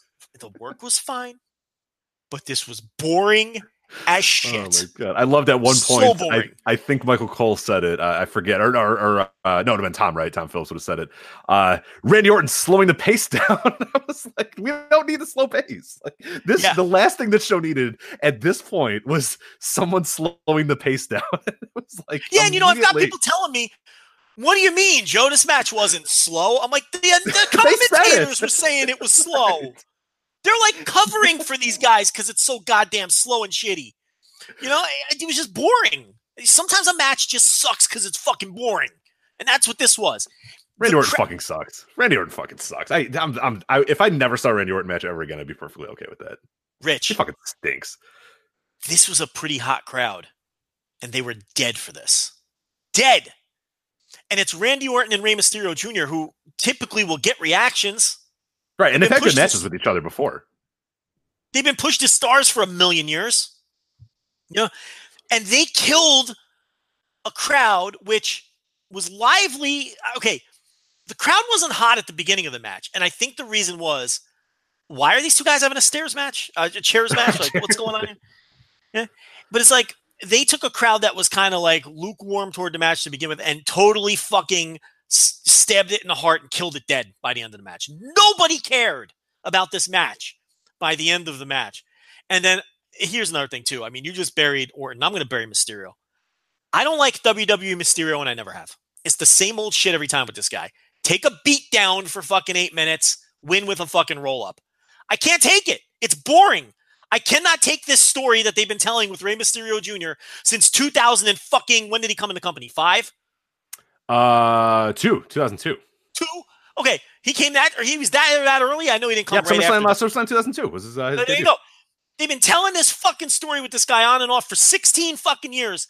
We get it. He's small. We get it. He's an underdog. He takes a beating and then wins on a fucking... That's what this finish was. Like a fucking roll-up or a schoolboy, whatever the fuck it was. Okay? It's boring. My least favorite Rey Mysterio is WWE Rey Mysterio. It's been the same story for 15 years. I like early career fucking Lucha Rey Mysterio. I got all the fucking VHS tapes going out of my way when he was all the rage, 1993, 1994. Okay? WCW/ECW Rey Mysterio when he took the world by storm. That's my favorite Rey. Right there. WCW. Wrestling, Eddie Guerrero and Dean Malenko and the cruiserweight stuff that was blowing everybody's minds. And he was revolutionary. Just crazy at the time. And the ECW, a couple of ECW matches he had where I was in that fucking crowd. That's my favorite era of Rey because he was more refined than he was when he was 16. You know what I mean? And he was wrestling great opponents and all that. Then late stage WCW Rey without the mask, we all would like to forget about that. I don't think anyone's going to defend that. Okay. And then you have WWE Rey Mysterio. Oh, there's one other. And then it's like veteran Lucha Rey Mysterio, which I don't mind at all. That's fine too. Like modern Rey Mysterio in the Lucha setting as like the legend. That's great. I have no problem with that. Like the All In, where his role at All In or whatever being, Bandito's veteran hand or whatnot. Yeah, good stuff. Yeah. But then you have WWE Rey Mysterio, which is a big chunk of his career, and I never liked it. I was never into it. It's the same shit over and over. It's a boring, reductive story. I'd rather have you tell me a story of this guy's little, but he has fight and he has heart. And he doesn't, it's not that he just wins on a banana peel or fucking gets beat up the whole match and then does a roll up. Just have him be, more cunning throughout than the opponent. It's like the story is always Randy Orton, like this match. Randy Orton dominates him, beats him up for 10 minutes. Mysterio wins with a roll-up, slides out of the ring and backs up the ramp because he's even shocked that he won. And Orton is angry because he grabs his head. He also does the thing where he grabs his head while the referee's while the referee's raising his hand. He grabs his head. Oh my god, I can't believe I did it. The bottom of his mask is usually like unvelcroed or whatever. Yeah, right. Every time, like he's surprised that he won. I'm seeing. Why should I get behind him? Yeah. He's surprised. He's even surprised. Why would I get behind him? Right. And Orton doesn't look bad. He's like slapping the mat, like, oh, I can't believe I let that one get away. He didn't get beat. He got upset. Like, can't Rey just beat people? Wouldn't it work better? I'm just so tired of Rey Mysterio and the way he's used in WWE. And it's not really his fault. He goes out there and does his job. He had the same match with Randy Orton at fucking Crown Jewel without the chairs. It's the same fucking match. So again, well, they had the same match in 2005 too. You know what I mean? Like you were mentioning earlier, that's during the Rey title reign when he was having these types of matches with Orton too. So yeah, it's been a long time that we've seen this kind of same story. And I got people telling me, "Oh, what are you talking about? The psychology? It's garbage. It's been the same match for fucking 10 years, and it wasn't good then. I can't take it." And I did a little research. To see is Joe Lanza the crazy one. Okay, because I can't fathom anyone like look, everyone's got their own opinions. Okay, so I went to the old Grapple app, Rich. Now I might be on the low side of things with my 1 rating. Okay, now granted, the average rating for Orton Mysterio is 2.27. So I think I'm on the right side here. No one fucking the consensus is this was a pretty fucking shitty match. Am I out of my mind? I mean, it was boring as fuck. Yeah, no, it was boring as fuck. Yeah, I hated it. And for the Liv Morgan and Ruby Riott roleplay accounts who decided to beat us up on Twitter for picking on that match, which I gave I wanted to give 0 stars, but you can't. Oh, I didn't even see those in the mentions. I didn't even see that. Oh yeah, you upset the Ruby Riot roleplay accounts. Yes, we did. We upset the Diva stands were coming at us because I said the match was shit. The Grapple app average on that one is 2.12. So nobody liked this shit. So I felt better after grabbing the consensus. Now the cage match inmates. Are you a fan of the inmates, Rich? Oh, of course. I always. Yeah. What do they have to say? Well, those matches don't even have ratings on them because no one fucking bothered. So this fantastic, this fantastic psychology that we saw in this Randy Orton Rey Mysterio match, no one could even be bothered to rate it. So same for the Natalya Ruby Riott match. So, and there were several other matches on this show that were rated. But anyway, that's your first half. The cage match inmates, Rich, they went 5.38 on the SmackDown Triple Threat Tag Team, which I think is fair. Remember, this is out of 10. So. And they went 5.25 on. Oh, sorry, that's a different match. Okay, the only one cage match rated was the SmackDown 3-way tag title match in the first half of the show. They gave it a firm average rating of 5.38. Meltzer went 3.25, and he went 3.25 on Finn McIntyre. Look, the first half of this show, not good. I thought it was terrible. I thought we were off to an awful start. The Finn Drew McIntyre match, that's the kind of match where if it's on like the first half of a show that's otherwise really strong, it's a good addition. Right. But if it's the best match on a show or the first half of a show, you're in trouble because it's like a really average match is like, the top match so far on a show, whereas it really should be like, like a decent filler match on an otherwise good show.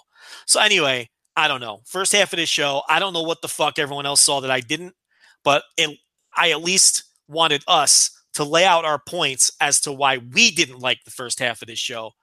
And look, people are free to disagree, of course, but I'm not seeing it unless for some reason you fucking loved that tag team 3-way and fucking loved Finn Balor versus Drew McIntyre. I don't see how the first half of this show could be considered anything but fucking terrible. Yeah, I'm with you on that. Other than, maybe they're like, do you love that women's tables match or whatever? But yeah. Oh, come on. Yeah. Look. I searched for consensus. Yeah. I would be the first person to say, you know what, Rich, I'm in the minority here. I do that all the time. We're going to talk about that here in a bit too. For two matches, I think we both are in the minority of. But yeah, we'll get to that in a bit. All right. So now we got the second half of the show, which I thought was just exponentially better than the first half, starting off with Ronda Rousey defeating Nia Jax. My Rousey, fucking incredible in this match. And again, Nia Jax is just a tub of shit. She's useless. She's really bad. Yeah, she's really and I've been saying that too. Like, you hurt people and you're not good at all. Like, you had to get led through this match. And Rousey, thank God, she did everything in this match to make this one good. Everything. And after Orton and Mysterio killed the crowd, Ronda Rousey had the crowd at a fever pitch for this fucking thing coming down the stretch. I mean, she found a way to not only turn this into a very good match with Nia Jax of all people, but to rally the crowd behind her too, which is always something that I appreciate in a wrestler. And you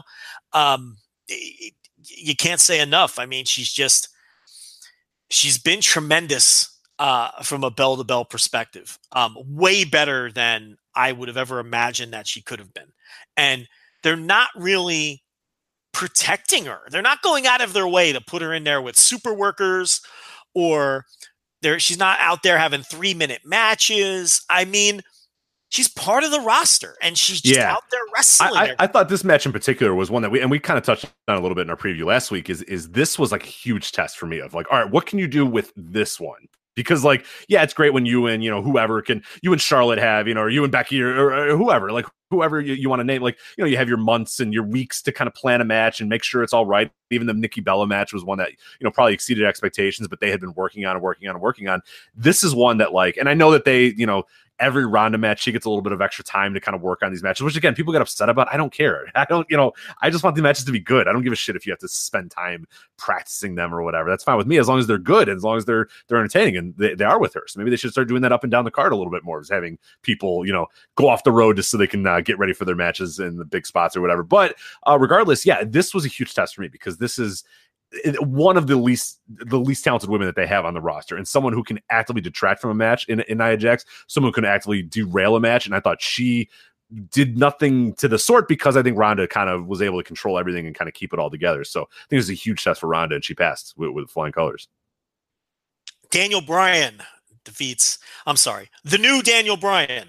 I blew the bit right out of the gate. I'm sorry, Rich. The new Daniel Bryan defeats AJ Styles in a match that Dave Meltzer went 4 3/4 stars on. I think Dave is, a little aggressive there. Okay. Because I watched this match. I missed this one in real time, so I had to go back and watch this one. So I watched this one this afternoon. And when it was done, I went to the Observer and I went, okay.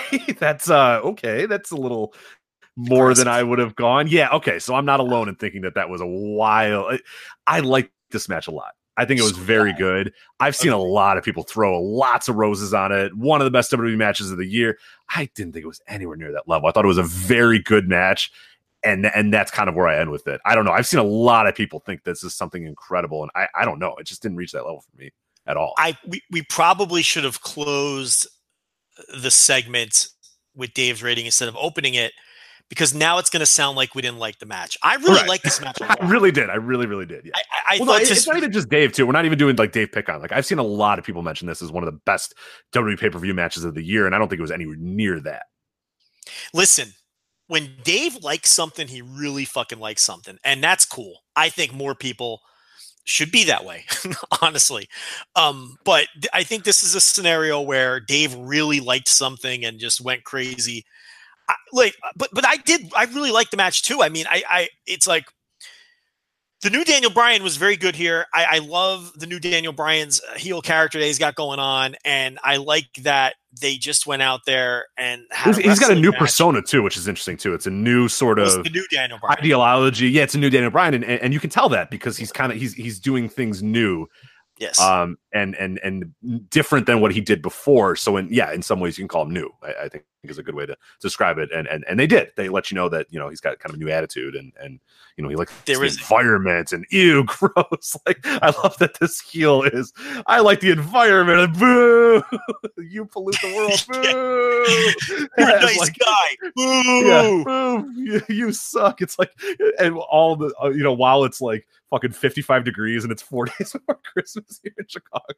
Like, yeah, I walked out without a jacket. We played basketball outside, but here's this asshole telling me about the environment. So it's not even just the environment. It's like all those. He loves his wife and daughter. Boo. Yeah, this guy takes care of his body and knows what's in his he knows what he's eating. He doesn't eat processed meat. This asshole. I hate him. But Vince is just like, damn it, just eat the meat. Mr. Steak and Ketchup rap guy really fucking hates. Yeah. New Daniel Bryan. Well, Otis is in luck. That's true. Oh my God, he's gonna love Otis. Yeah, but the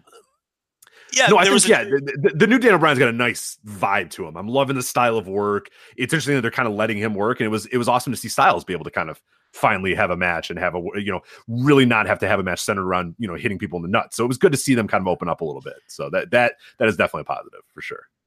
Yeah, there was a dramatic point towards the end there where the new Daniel Bryan had AJ Styles in the yes lock, and it's not the yes lock anymore, Joe. Did you watch the promo? What?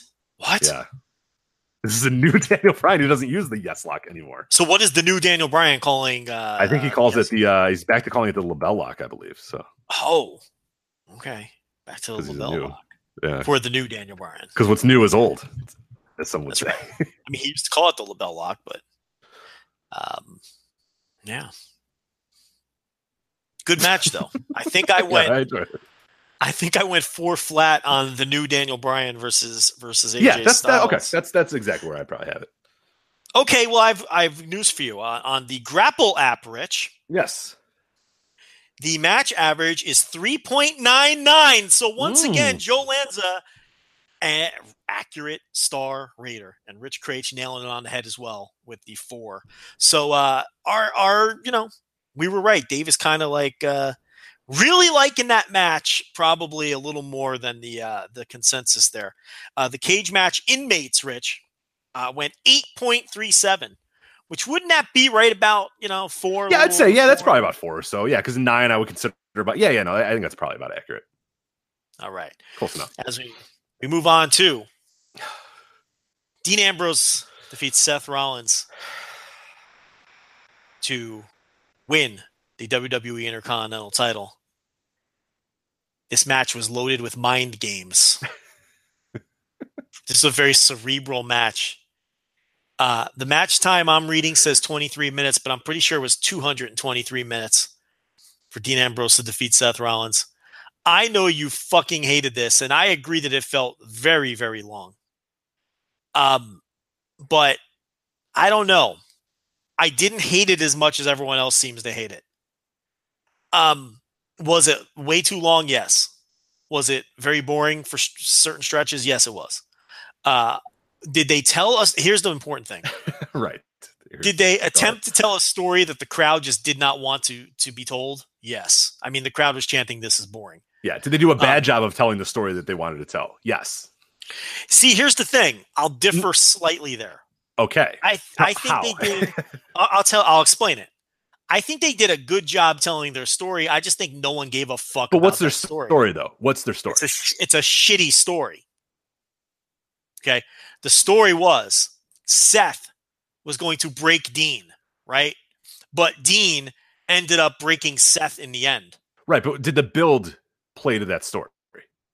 Well, clearly not.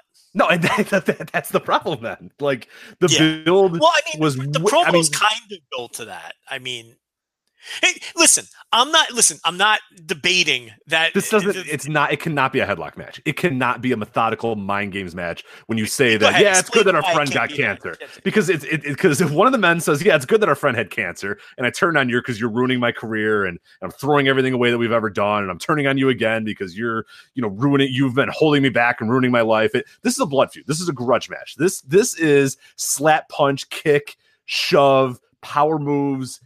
Defeat. You want to beat the man as quickly as you can. You want to embarrass the other guy. You want to beat him down and prove that you are the superior man, that you are the right man, that you are, in Seth Rollins' case, defending your best friend in Roman Reigns or whatnot. That's what this match is for. This match is not, I'm going to grind him to a halt and grind him into dust with a headlock and see if he can turn and play the mind games. Like, that's not the story at all. If you want to play, you could in a vacuum. Like, that's what my thing with this match. In a vacuum, it was fine. It was okay. But the story that they wanted to tell, the story that the build was telling, and then the story that they gave you, that it was just a complete disconnect. And we knew that because 10 minutes into the match, the crowd was shitting on it and then proceeded to shit on it for the next 20 minutes or whatever. So like in a vacuum, yes, it probably was fine. And in a vacuum, the story they tried to tell, they did a decent job of telling it. It was just not the right story for these guys. And it obviously didn't connect with the audience on any level whatsoever either.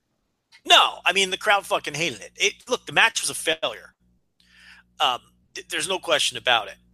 Now, mechanically, I thought it was fine. I thought the work was fine, but the match was boring and it was an absolute failure. So again, it's not like I'm out here defending it as a good match. You can't call a match that fails that miserably, a good match. And I'm with you. It's the wrong story for this feud, which is probably why it didn't connect with the crowd. Because like you say, this can't be a game of like mental fucking, this can't be like a mental game being played out as physical chess when they should want to destroy each other. Right. Seth Rollins looks like a fucking geek by just being like, oh, whatever, man. Let's see if I can beat you in a wrestling match. You know what I mean? Like, no, he needed to just charge at Dean as quickly as possible and just try to get his fucking hands on this guy and beat the hell out of him. Like, that's the story that you need to be telling, not the I'm going to play mind games with you type thing. That cannot be that story. He should have came out wearing the old Shield Roman gear and just attacked this motherfucker before the bell. That's what you're saying. Like one of those matches where he just goes right at him before the introductions. And they got to pull him away. The refs have to like get him out because he's just seething and foaming at the mouth. He can't wait to get to this guy. But that wasn't what it was at all. Hot fucking 13-minute brawl, right? And he just loses his composure. And you can even have Dean win. He just loses his composure and Dean just outsmarts him in the end. And if you want to keep it going, like the way that they're apparently doing, but yeah, this whole thing where Seth is smug and I'm going to break this guy mentally because his game is mental and I want to prove to him that I could be mental. Like, that doesn't work. for this feud. You're absolutely right about that. But I think they went out there and executed the match they wanted to execute. I just think the crowd rightfully shit on it. Is it making sense what I'm saying? So I get it.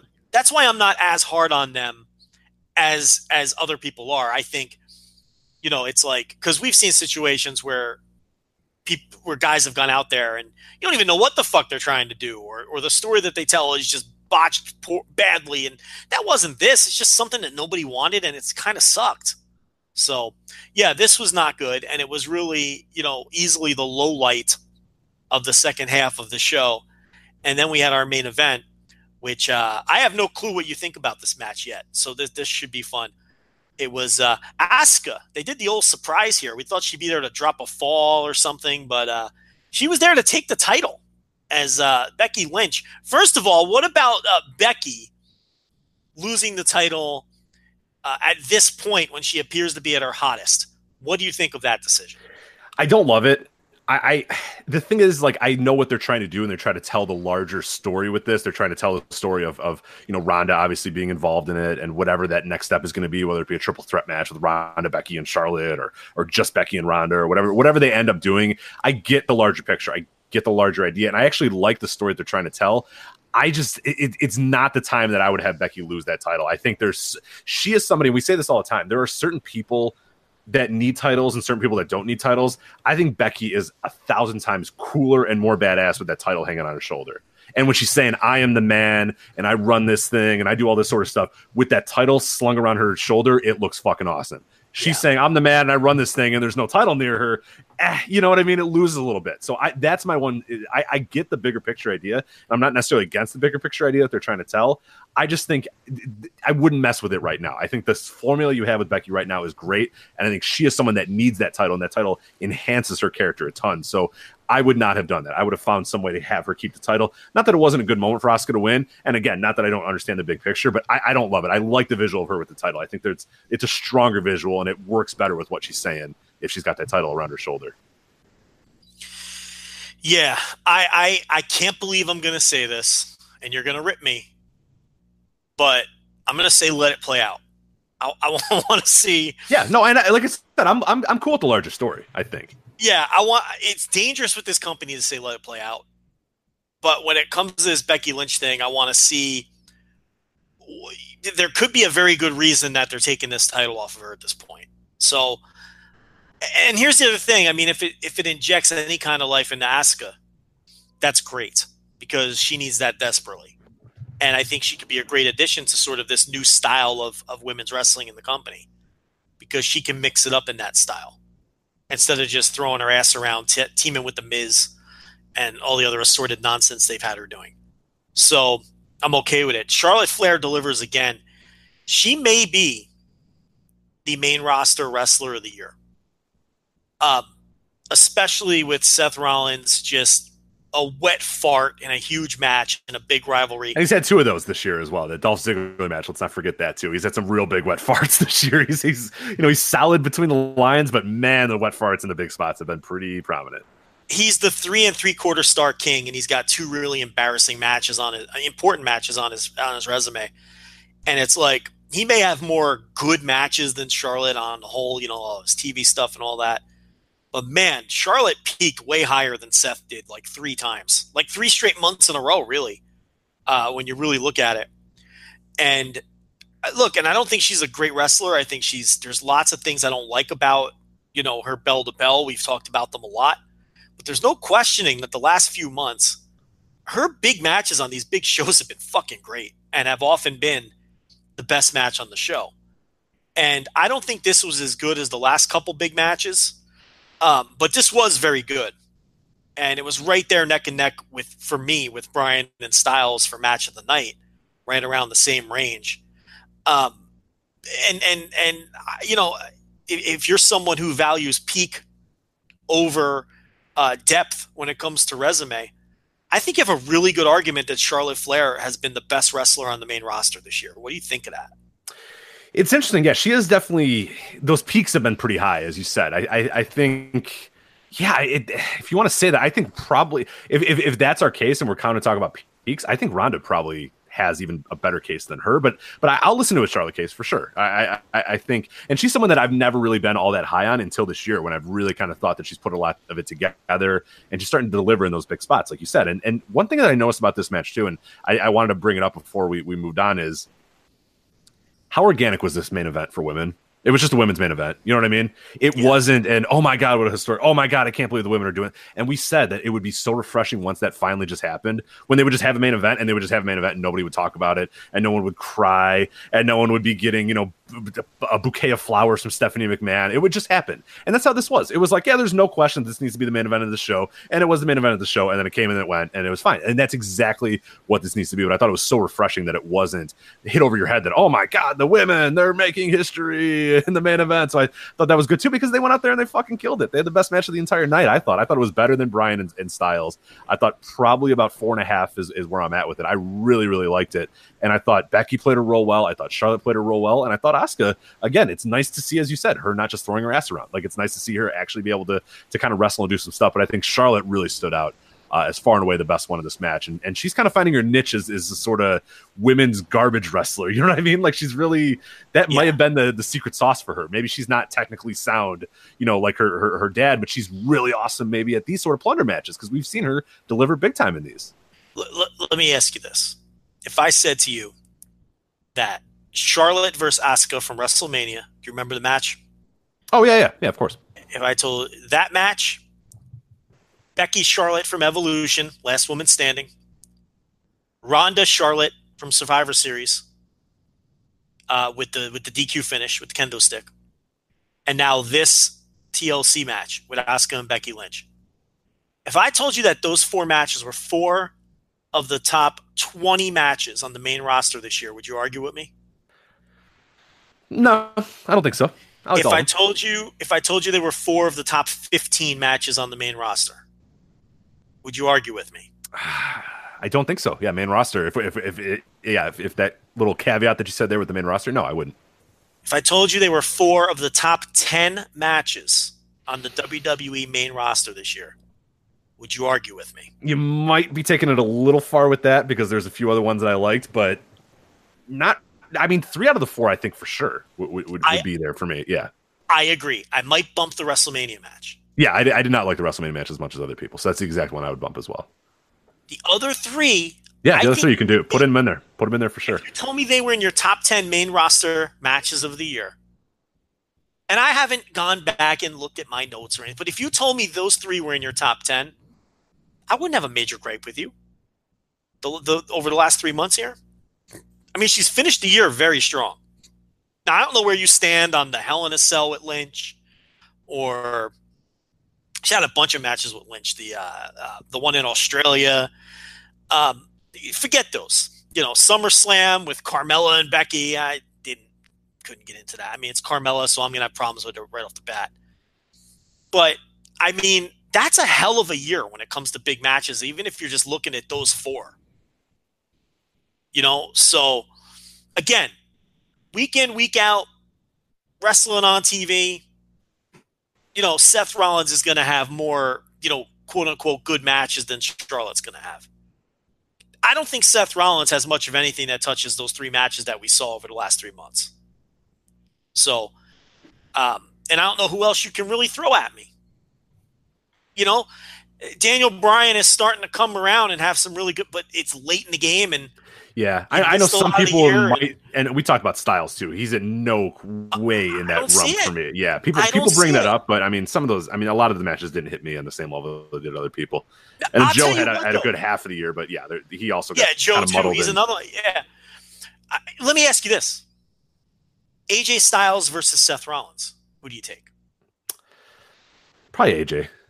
I think I do too. Yeah, because I think even with all the handicaps that they had, I think I like the AJ Knock and AJ Joe matches better than the Seth Rollins stuff.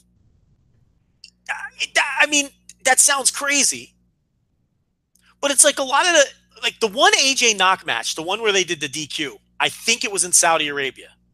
Didn't they do that at Greatest Royal Rumble? I think so. Yeah. I forget which. Yeah, I think you're right. I like that one a lot. some of the other one, there was one that was flat out awful. It may have been, I get the shows mixed up. There was one really, really boring one that sucked really bad.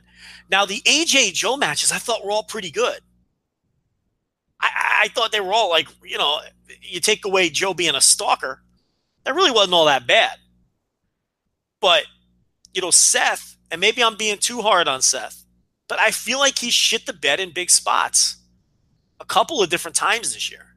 And I don't think the matches where he did peak real high, I was never as high as everybody else. Whereas with these Charlotte matches, I'm right there with consensus. These last 3 months have been great. I don't know. I just thought it'd be something interesting to bring up in terms of, because there's not a lot of different places to go in terms of main roster wrestlers this year. It's an interesting case. Yeah, I'm kind of looking at the list right now, and yeah, I think that's like honestly, I'm looking at my list of like matches that I'd probably put. I mean, it would not be completely unrealistic for my entire top 5 to be like Ronda and Charlotte matches. You know what I mean? Some combination of those. Like, what a year this has been. I mean, you got Ronda's WrestleMania match. I mean, right? That's one of my favorite matches of the entire year. So like, my whole top. I mean, my top 5 would. I think I would almost exclusively have women's matches, and then that mixed tag. I think would be my top 5 if I really had to. But yeah, it's they've had an incredible year. Charlotte's been a big reason why, so it's good for her. So that is your tables, ladders, and chairs. We didn't have a stairs match. No stairs this year, but yeah, the show as a whole, I mean, it was fine. This idea that this was some kind of great show, I don't know. Not when you have a first half that bad, I can't call it a great show. But some good stuff at the back end. All right. Obviously, we can move on to some other things too. We got New Japan. We got the Road to Tokyo Dome. We have the Observer Hall of Fame. I kind of want to. Do you want to do ROH Final Battle right now? Yeah. While we're talking major American pay-per-views. Overall thoughts before I get into kind of the match by match here. I like the show a lot. I thought I saw some mixed reactions from people. I think it was a thumbs up show all around. I really enjoyed it from top to bottom. I think it had a good ebb and flow. There's some criticisms, and we'll talk about them when we get to the certain matches. But all in all, I had a good time watching this, and it seemed like a pretty smooth, clean, 3.5 hours or so. But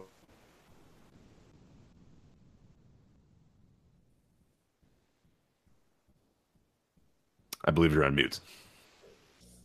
Hello. There you are. There we go. I may have been on mute. Yeah, no, I thought Final Battle was a strong show, top to bottom. One of the better, I think it was one of the better North American pay-per-view shows of the year, which isn't saying a ton. I mean, you don't have a ton to go to. You've got Slammiversary, you've got Evolution. I'd put in that mix. I think Final Battle's right in that mix. So I enjoyed it. I thought... yeah, I think there's going to be a few matches that are probably going to skew you in one direction or another, and that's it's possible that you and I are thumbs up because we enjoyed a certain thing that maybe some other people didn't, and I could see that being the one that sways it. But yeah, all in all, like I we'll get to the individual matches here, but I'm with you on the thumbs up for sure. Yeah, so let's go through it match by match. We opened up with Kenny King and Eli Isom. I really felt like Eli Isom should have won because why not? This was weird because they actually had Kenny King pick him up by the hair at the 2 count at one point, which at that point it's like, well, now Eli Isom has to win. Yeah, right. I was like, no, if you do that spot, that means he has to get the quick roll up or whatever and the shock win or something. But then he just beat him. I was like, oh, that's not. But at the same time, you're taking some juice out of his win, even if he does win, because it's like the guy could have beaten him. So it was disappointing from that perspective. And King wins, and I don't know where they're going to go from here. I didn't see with the tapings, but and I saw some people being very critical of Isom. I thought he was fine. I mean, did he look like fucking, I don't know, did he look like fucking Will Ospreay out there? No, but he looked fine for a guy making his pay-per-view debut. Yeah, he's got a long way to go. He's got a long way to go, but that's fine. Yeah, he was definitely, he could get it done. I mean, yeah, there's obviously some refinement and some changes that have to go, and he's got to obviously get another level. But yeah, he's got making his pay-per-view debut. I think he was fine for that spot. Yeah, I agree. And he's definitely a guy who, in a company that isn't exactly loaded with a bunch of good young wrestlers, he's a guy that I think has some potential. I mean, I don't think he's going to be headlining WrestleMania anytime soon, but I don't know. I didn't hate this. I thought it was a perfectly fine opener. Did it blow me away? Absolutely not. Was it a perfectly fine 2 3/4 star match? Yes. I just didn't like, the person who won the match. I really would have just fuck it. I mean, what are you losing by beating Kenny King? Right. You know? So then we had Jeff Cobb successfully defending the ROH World Television title against Adam Page, and I fucking love this. Oh my god, I was about to interrupt you to say I fucking loved great. it. This match was great. Yeah, we have not talked about this, you and I. I love this match. This is my favorite match on this entire show. This fucking Not only was this match fucking awesome, but Jeff Cobb was so over. It's a fucking star. You've been waiting for him to be a star. He was a goddamn star. This felt like the crowd. Like they all said, ROH needs us. They need a star. Let's make Jeff Cobb a star right now. Because he came out and he had this aura of a star. I don't know why. Like he's a guy who struggles with that sometimes. And the ROH's crowd can kind of always sometimes be kind of in between. But they made a conscious effort that, hey, tonight Jeff Cobb's a made man. We're gonna make this dude a fucking man tonight. And they did. He was such a fucking man. God, he was awesome. This was the best match of Jeff Cobb's career. Number one. Not even close. Not even close either. And listen, and I saw the Bola final. This was better than the Bola final. Right? Yeah. This was a better match than the Bola final. And this was so good, and he was so over that as I'm watching this, I'm thinking they need to call a Giant Baba audible right now. Come out at the main. And he needs to come out and beat Jay Lethal for the title after Jay Lethal beats Cody, or he needs to insert himself in that match and make it a 3-way and win it. And they need to make him the centerpiece of the company right now. That's how awesome he looked, and that's how awesome he came across as a megastar thanks to this crowd in this match. And Adam Page, give him credit. He's on his way out of the company, and this is how you make a guy on the way out. Yep. Because he was we talked about this.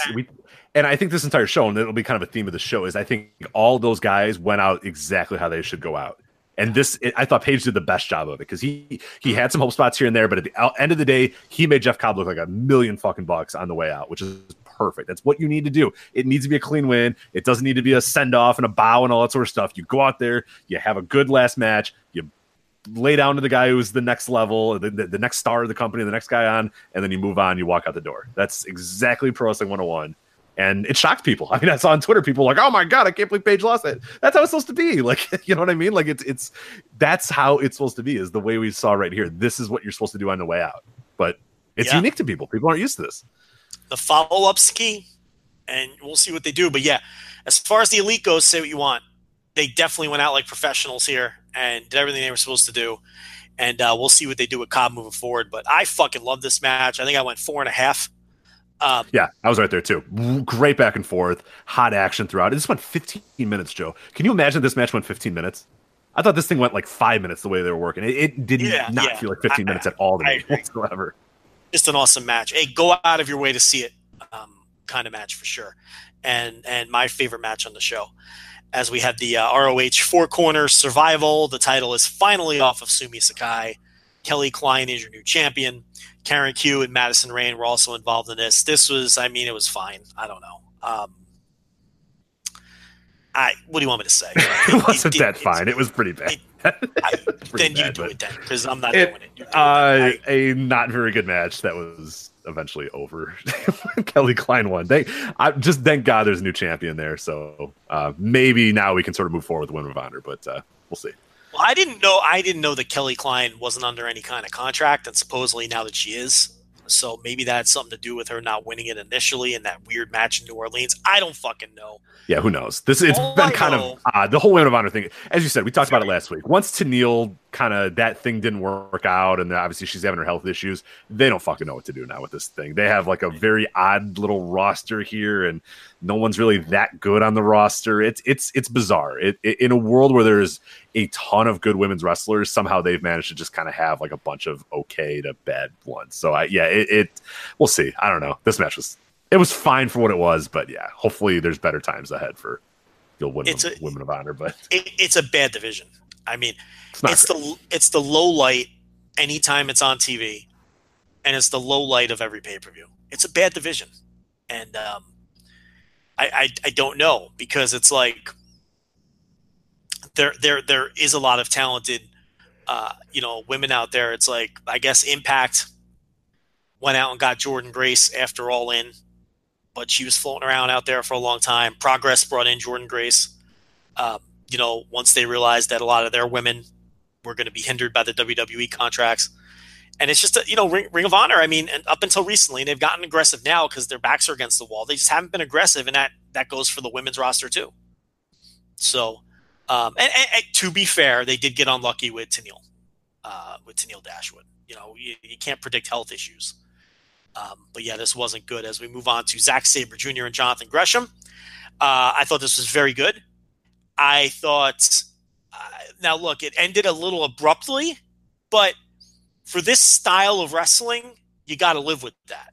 I think that the style of wrestling that Zack Sabre Jr. and Jonathan Gresham set out to do here, you're not always going to get a dramatic closing stretch in that kind of match. So that just comes with the style. So I didn't ding them for that the way that some other people did. But Meltzer went 4 flat. That's around where I am with it. I think I went 3 3/4. I enjoyed it. And sometimes this style loses me. This did not. I wasn't bored watching this. What did you think of Zack Sabre Jr. versus Jonathan Gresham? Yeah, really, I liked it, and you are going to get and I saw some of that criticism too, the abrupt ending, but that's and I don't mind that. I like that part of that style. I like the idea, and it's good to sort of present that this match can end at any point. Like someone can hit a submission 5 minutes in, 10 minutes in, 11 minutes in, or whatever, and it can end the match right then and there. So I enjoy that aspect of it. So I'm glad that they kind of did that and they established that that's kind of what you're going to get. And all told, I thought it was good. I thought Gresham looked pretty solid. I thought Zack Sabre Jr. came off again like a star, and he's a guy that they're going to start booking a lot more going forward, which I think is a great idea. So I liked it. I'm probably about 3 3/4 with it, maybe not quite a 4, but I no, it wasn't great. No, it's not like go out of your way. Like the Jeff Cobb Adam Page is a go out of your way to watch. This one's not that, but there's worse ways to spend 12 minutes of your life. Like I think they did a pretty good job all told. And I like the story kind of that got told throughout the match too. And I think Zack Sabre Jr. winning was the right call too. And I think Gresham looked okay in defeat as well. He doesn't look like a geek because he lost to Zack Sabre Jr. It's fucking Zack Sabre Jr. Like he should lose to Zack. So I like that aspect of it. And I think they played it up well. And I think they've done a good job of sort of showing this style now to this crowd, and hopefully moving forward we see a little bit more of it, because I think it adds a nice variety to these ROH shows for sure. Well, this show, I mean, that's a point I was going to make later, but there's a ton of variety on this show. There was a little bit of everything, between the grapple fuck match, the Cobb Page just fucking 15-minute sprint, the plunder match with Bully Ray and Flip Gordon, the ladder war main event. I mean, there was just a lot of variety on this, and that adds to why I thought this was such a fun show. But next we had Matt Taven against Dalton Castle. This was really boring until the release of the balloons, and then not so coincidentally after that, the match picked up. Rich, you're going to be the last one. Mark for those balloons. You're going to be the last one on the Kingdom train. I'm fine. It's leaving the station. You're going to get okay, left behind. It can go. Bye. The balloons, everyone pops for the balloons, Rich. Those balloons get released, and you know that action's coming. Okay? The match picked up after that, and I got to tell you, they really saved it. This was well on its way to being a terrible match. But in all seriousness, after the release of those balloons, this thing really took off, and they saved it from being an awful match to what I thought was a perfectly acceptable match to put over Matt Taven as someone who, look, at some point he's carrying around the fake world title. They're protecting him in the booking.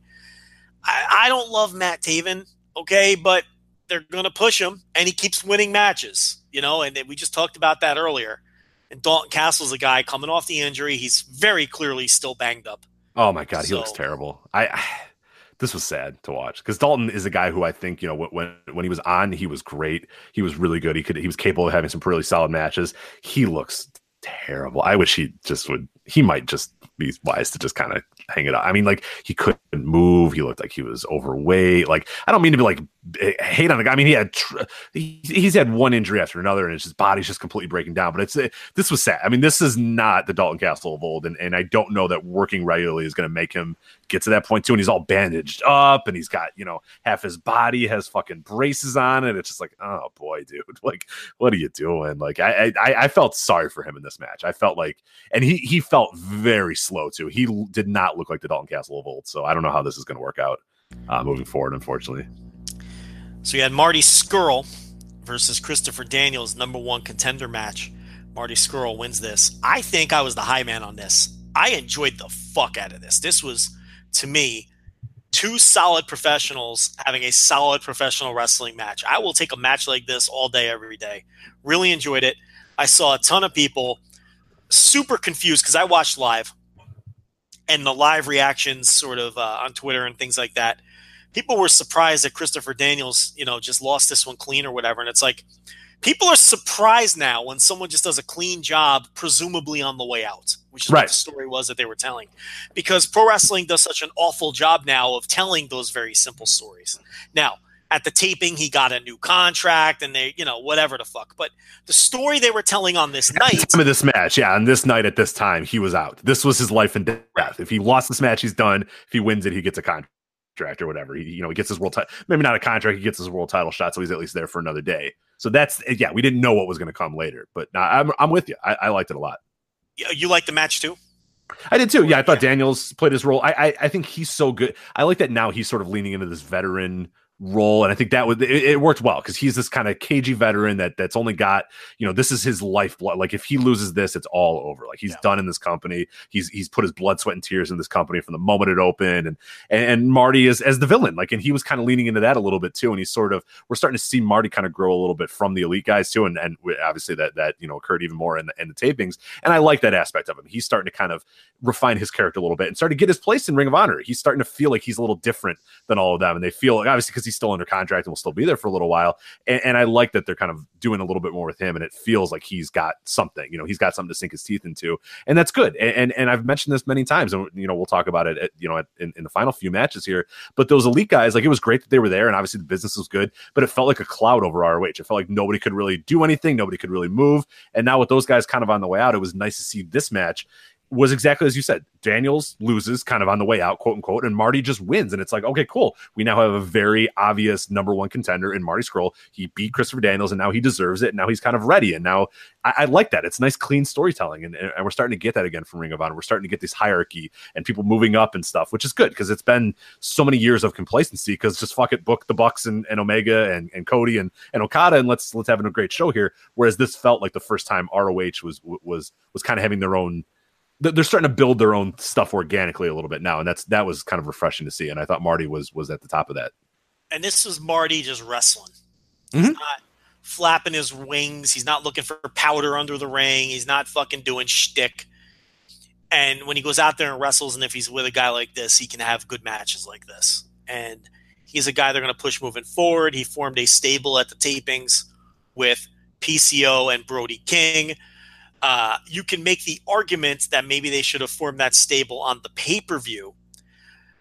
Rich, I'll ask you before we get through the other matches, do you think Final Battle was disappointing from a surprises or major happening standpoint when this was a company that this was clearly a transition? So did they not pound it into the viewers' brains enough that they were transitioning to new things? And maybe they have done some of those angles here instead of on TV?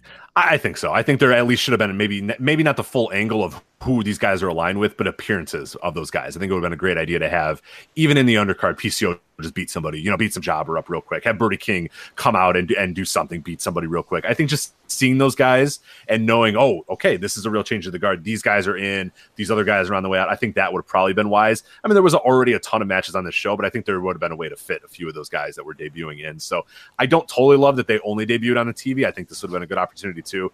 I think I don't hate what they did by debuting them on TV and having them join and doing all that sort of stuff. I just think it would have been a little bit more impactful if they appeared on this pay-per-view. So I do agree with the people that said that. You get more buzz if you do it here. Exactly, right. They don't have to join. They don't have to make this unit, but PCO arrives.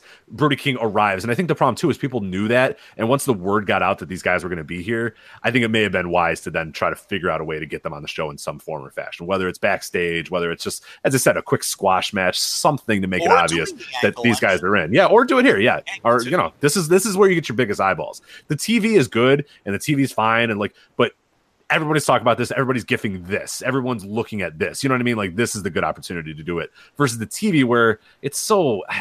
ROH has great, they have great reach in terms of TV, but then sometimes you don't get it, or sometimes it doesn't air, or they air the wrong episode. One thing is it's just no buzz. The buzzometer is nothing. Yeah, Buzzometer zero. Yeah, and that's whereas you got captive eyes here on this pay-per-view on Friday. Just do it now. Just do it. Have them come up now. Do the angle if you need now, but I think some appearance of those two guys would have been a good idea on this pay-per-view. So I agree with the people that made that complaint.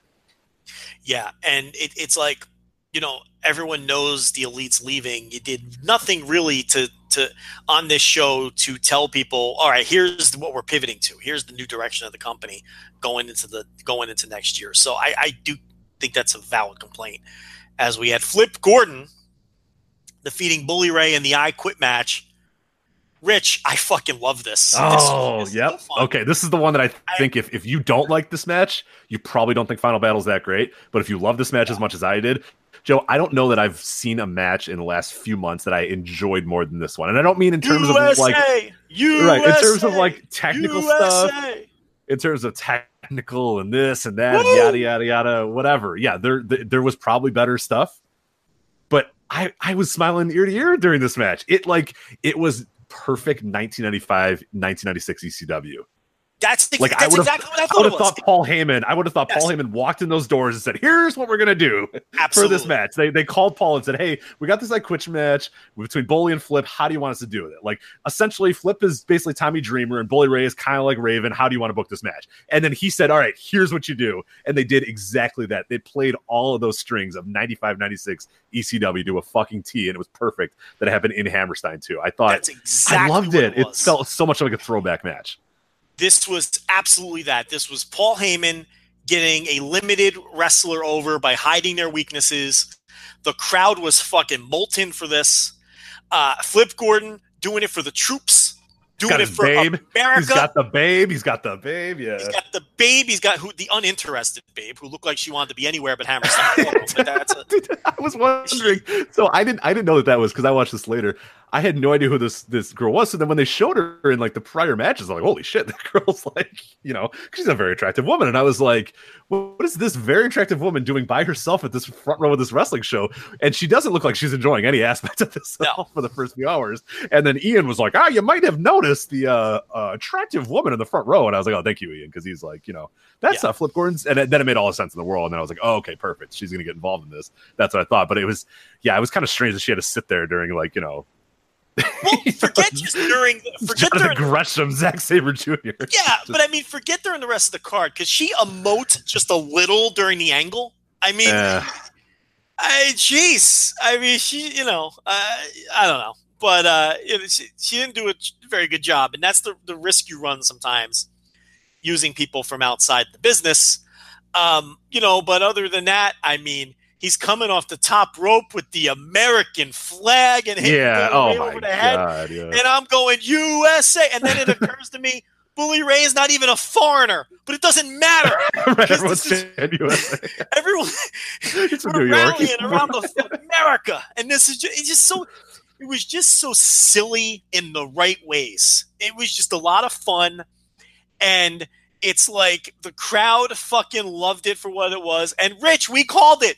The lights go out, and the fucking Sandman. Oh my god, there. I popped so much. I knew it too. You not pop for the Sandman? Yeah, I knew it too. When the lights went out, I was like, I know this is the Sandman, but it's still. And then he comes, and I still smile. You know what I mean? Like I knew it. People in the crowd are going, "Oh my god, it's Sandman! It's Sandman! It's Sandman!" Then it comes out, you still pop. Like you still can't. You still pop, and I love it. You still pop. You have to pop, even though. As an old school ECW arena regular, when the lights go out, of course, my first instinct is Sabu. Yeah. But Sandman, of course, was part of the angle, at the tapings, and we said they should fucking bring him back. It would be perfect. And that's exactly what they did. You nailed it in the beginning. This is the kind of match where you're just smiling ear to ear from start to finish. It doesn't matter that Flip's cane shots at the end looked weaker than Gato's chair shot on Okada a couple months ago. They did, yeah. Like, none of that matters because this was just fucking fun. Right. In all of the right way. It was just goofy. Why is he attacking Bully Ray with an American flag? It's like Bully Ray is American, but it doesn't matter. It was just goofy and fun and put closure on this thing.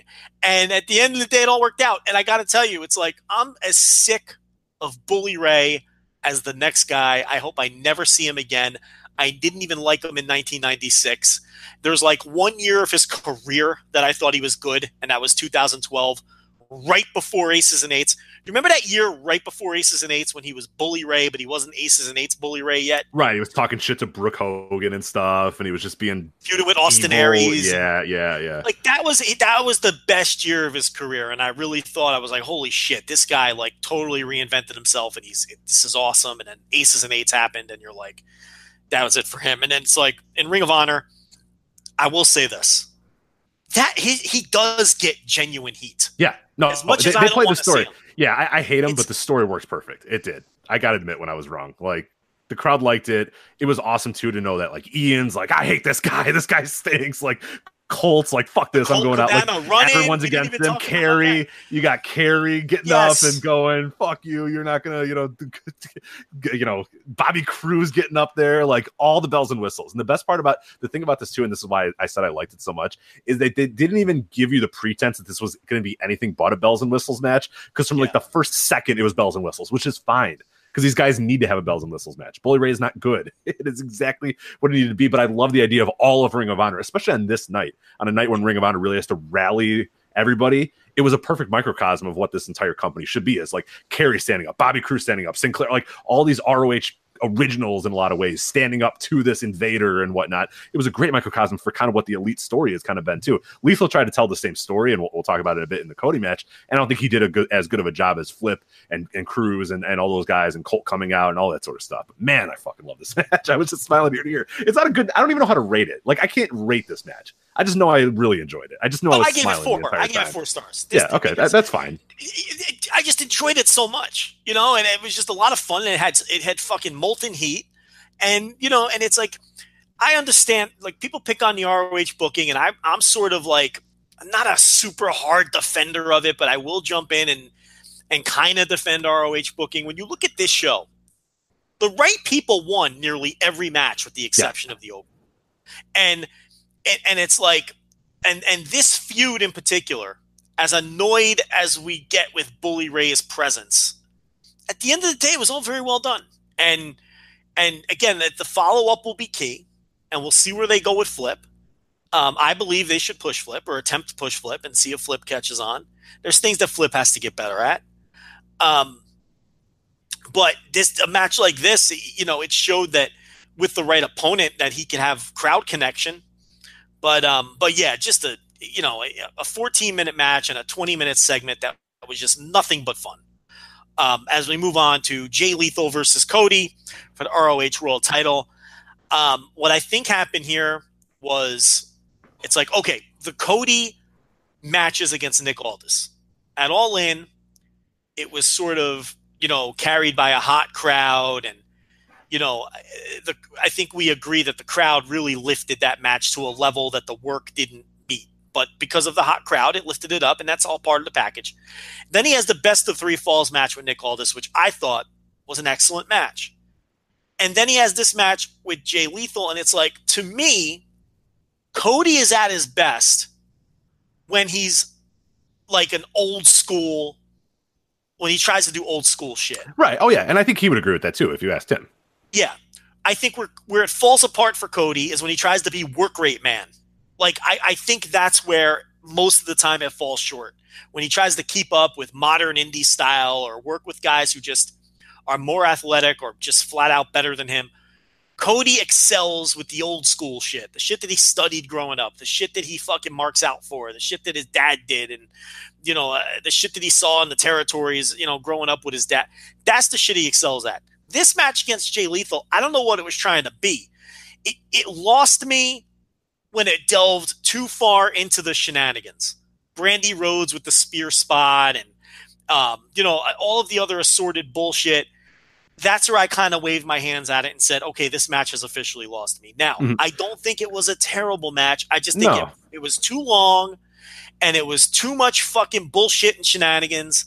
And to me, it ended up just being a whole lot of meh. as a result. Yeah, and I think one of the huge issues was match placement and where it was on the card, because if there was a separator between the I Quit where we got the best of the shenanigans, the best of the bells and whistles, that was your bells and whistles match. Now you can go and you can have another bells and whistles match, but it cannot be the next match after. You know what I mean? Like it can't be, you can't follow up that I Quit thing with another match where Adam Page runs in and the vanity thing happens and all that sort of stuff happens. If there was some other way to place that match, I think we would think a little bit different of it. I think that you can have this sort of style of a match, but it not follow an awesome match that hits on all cylinders in that in terms of that stuff. Like you needed a few clean matches to kind of rinse the palate out a little bit before then you start getting into the bullshit. And I think that's what sunk me on this one too. And I think even though Jay Lethal's a guy who this year I've kind of enjoyed a little bit more than I ever have, I don't think he was very good in this match either. I think he you know, the presentation and the build of this match was how intense he was about defending Ring of Honor. And then he gets on the mic before and he's like, it's my fucking company. Get out of here. You know what I mean? Like, and then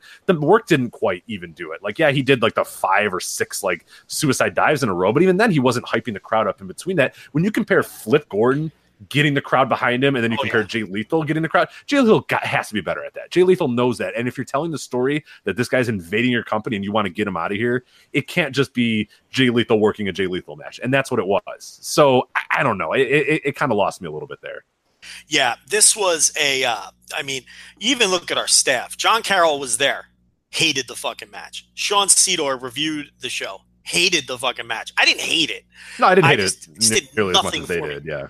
This was a 2.5-star match that should have been a 3.5-star match. I mean, I wasn't expecting this to blow my fucking doors off, but it was an overbooked mess, and that dragged it down. So Lethal retains. They've set up a number of contenders. Marty Scurll officially. Matt Taven still in the mix. So because all of the right people won the other matches, there's a lot of different ways you can go now. But that's goodbye for now for Cody. As we move on to the Ladder Wars, the Briscoes come away with the titles here. We don't know what's going on with Kazarian and Sky. We do know what's going on with the Bucks. They're out of here. This was exactly what I expected it to be. Lots of guys going through tables, lots of blood, lots of plunder, and a lot of fun. I don't know what else to say. It delivered. Yeah, I didn't love it as much as I loved prior Ladder Wars, and I think I had higher expectations going in.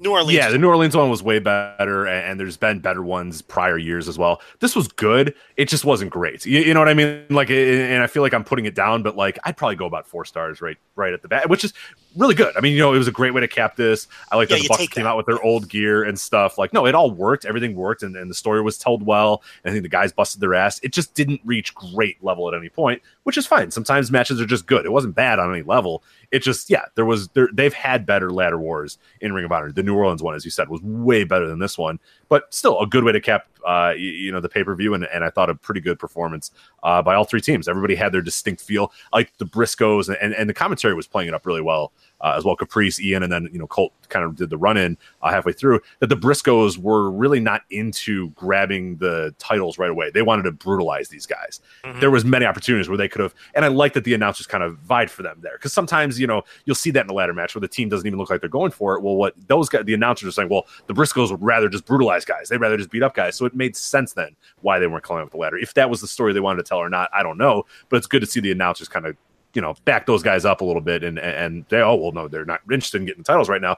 They want to decimate these guys, and then it works out a little bit better when they eventually do get that win. And everybody else is just like laying in a pool of their blood and carcass and all that sort of stuff. So it worked pretty well that the Briscoes just kind of decimated these 2 teams, which again, given the uncertainty around SoCal Uncensored and giving the obvious certainty of the Bucks moving on, I think it was a good idea to have the Briscoes definitively win this, because this was yet another definitive win. It wasn't, they didn't cheat to win this. They didn't need nefarious means. They just beat the fuck out of these guys, and eventually, after a hard-fought match, won. So I like that. Thumbs up again. Riccaboni and Cabana are the best broadcast team. They're so good. They're so good. I really enjoy them. Now, Riccaboni, I have some minor gripes, but on the whole, I think he's really good, and I think he cares. And I think he's really a big fan, and he grew up a fan like a lot of us, reading the fucking After mags, and he's a Northeast guy, so he grew up on ECW and ROH, and so he does a good job. And Colt is excellent. I mean, he really is excellent in that role. And we heard years ago, a decade ago, that he was really good when they tried him out in FCW. Remember? And Oh, right. Yeah. Right. And for whatever reason, he got rave reviews, and for whatever reason, it just didn't work out. They didn't want to use him in that capacity.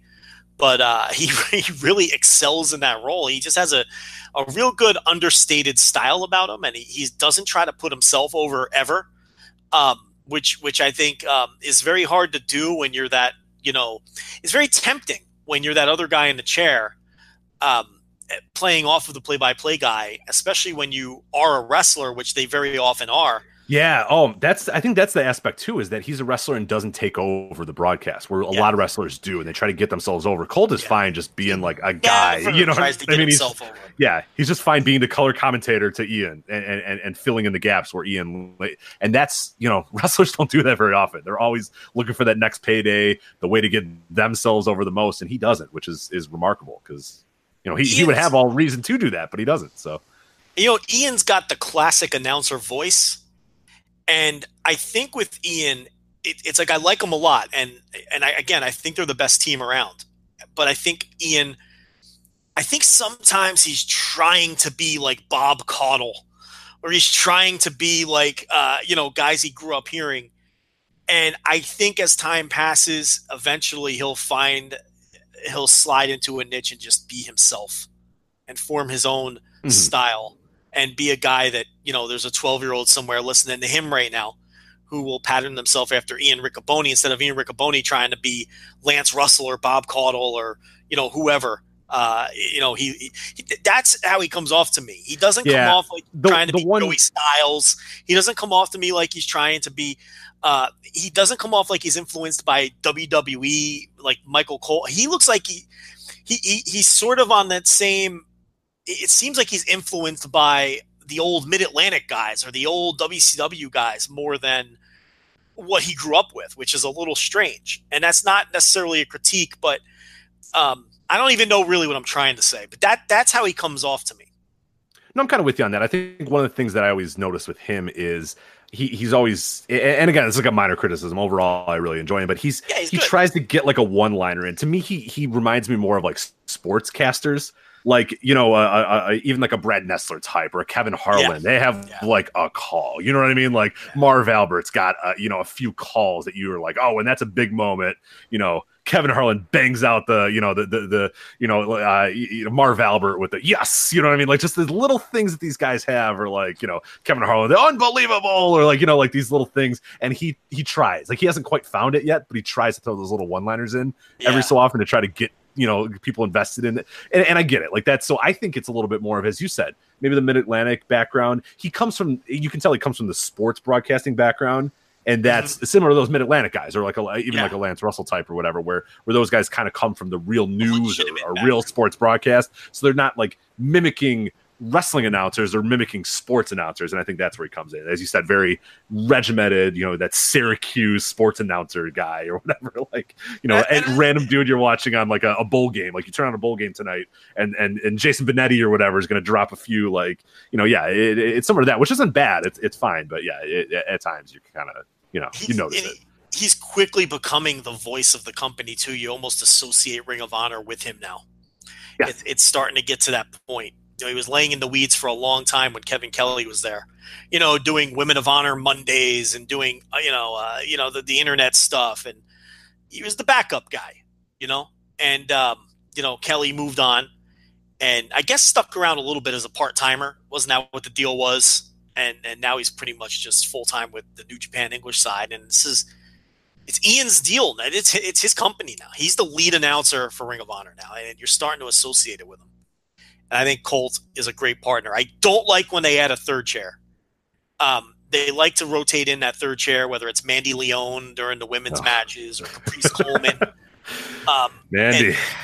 Yeah, well, I mean, she's Office. What are you going to do? She's going to, but, to me, that drags down the booth. I like Ian and Colt. I think they're good. I think they're the best team in wrestling right now. And I don't like when they try to shoehorn someone else in there. But that's your look. I thought Final Battle was a very good show, and I'm actually looking forward to the tapings. But I do agree that they maybe we didn't get a big angle, and maybe they should have done a big angle or two. Now, give them credit. we talk about PCO and Brody King. They've also signed Bandito, which is a huge get. That's a huge one, yeah.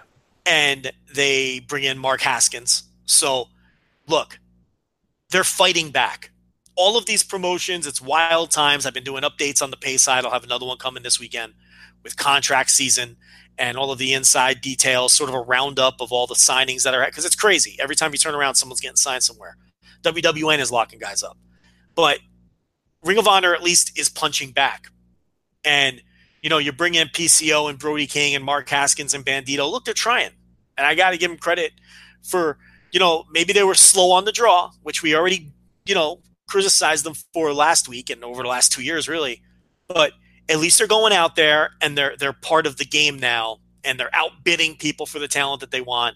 And they're bringing in the best possible talent that they can that's floating around out there as free agent talent. So, I think those 4 names plus, whoever else they decide to bring in, and with the Elite being out, it's going to be a new look in Ring of Honor. And it's strange, as we talked about Noah at the top of the show, and it's going to look a little different going into 2019. I think Ring of Honor is in the same boat.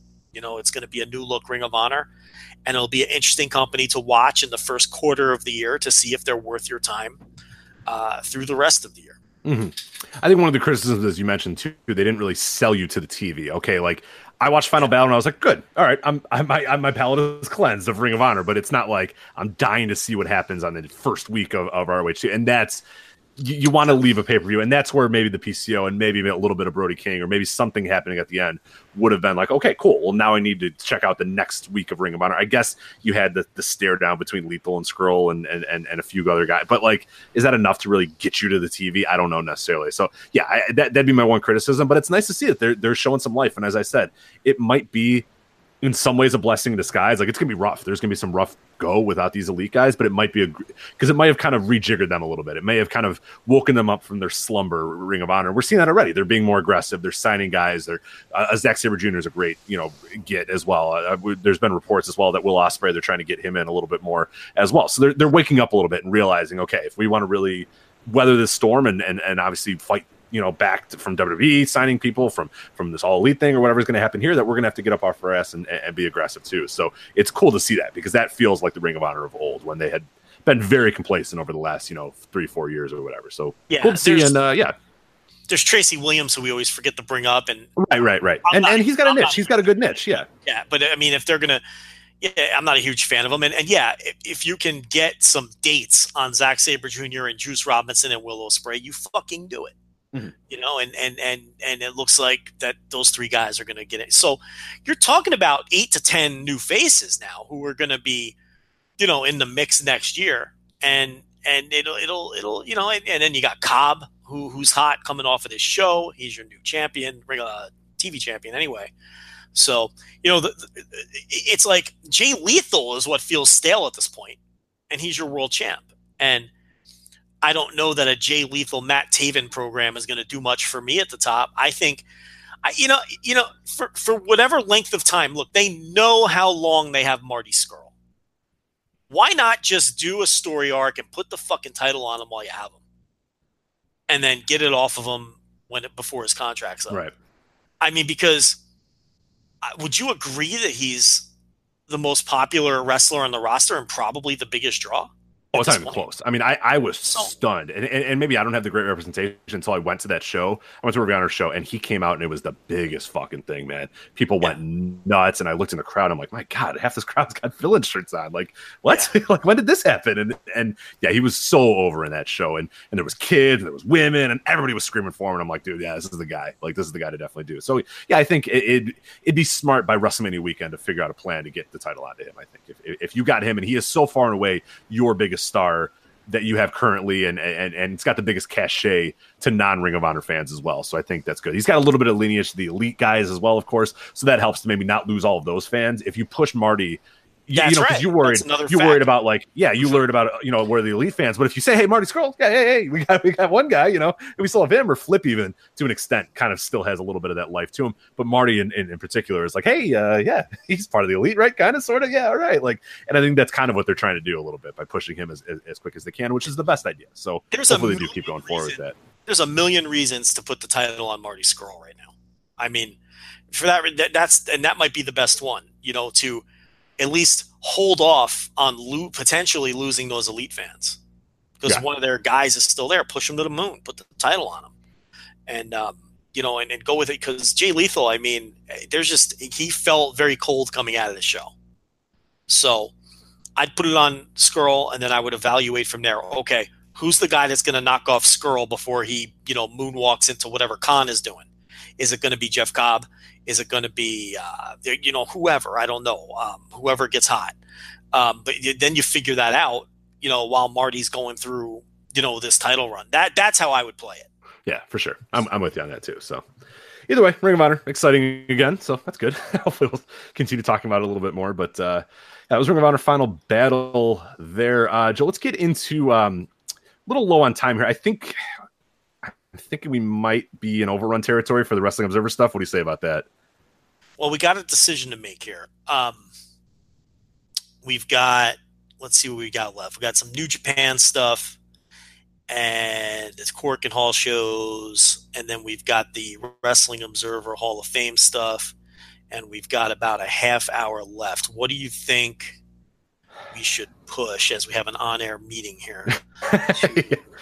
I think since we did the Observer stuff on the on patreon.com/voice wrestling, it might be a decent idea to push that over to the overrun. So I would let's see. Now I would argue that the Observer Hall of Fame stuff is somewhat of a hot topic that might draw some buys to the show.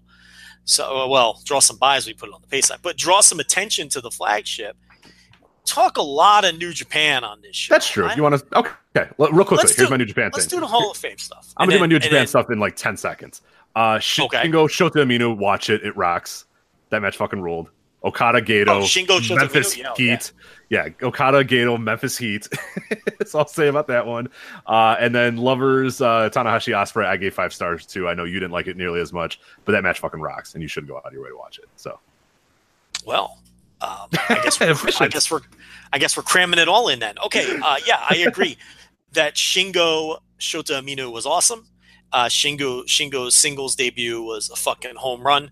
That guy is a single star, and I really hope to God they don't waste him away in a tag team with Bushi for the rest of the year, because this was Shingo. This was Dragon Gate Shingo. This is what we need more of.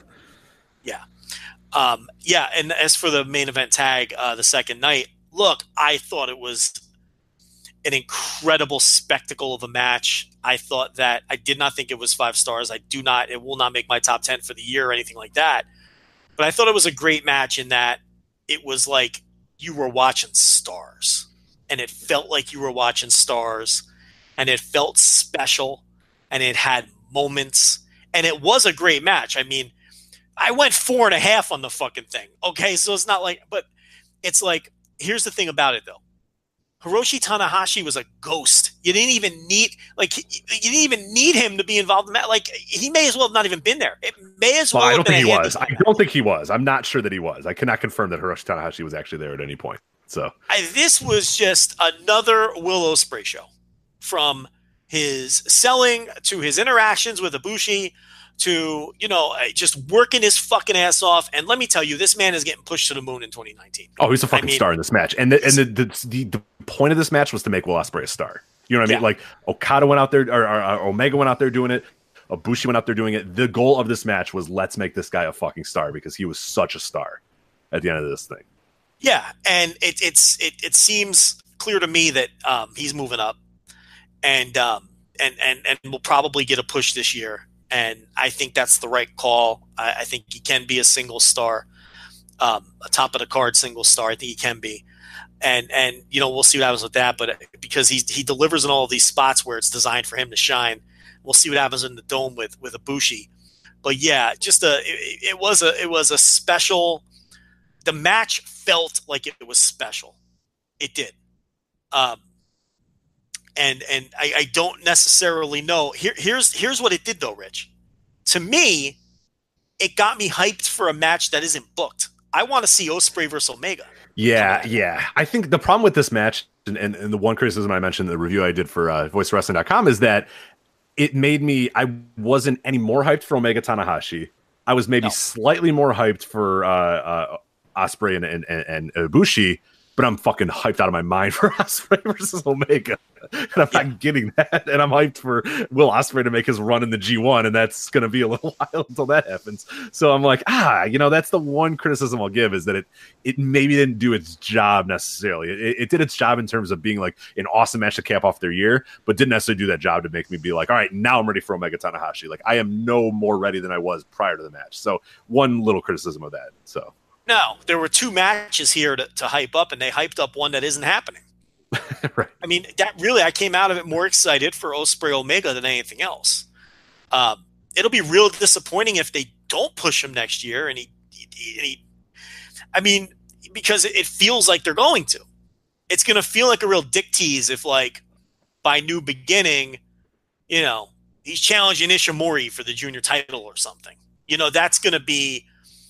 It's going to feel like a massive letdown now, because he's been coming off like such a potential future heavyweight star, with these last 2 matches that he's had, and really going back before that too. But yeah, it just, the match felt special. So those are the 2 Korakuen shows. I thought on the whole they were really fun to watch, like they always are. And obviously that main event tag is going to be a match that people are going to remember for a long time, because you're not alone. That's going to be a match that a lot of people have near the top of their, and it comes at the perfect list. time too, like, because people are going to be doing their lists in like 2 or 3 weeks or whatever, and it's right there. Yeah, so yep. All right, there we go. That's the New Japan side, so we're good. Also, really quickly, I do want to mention, we didn't get a chance. We put it on our notes.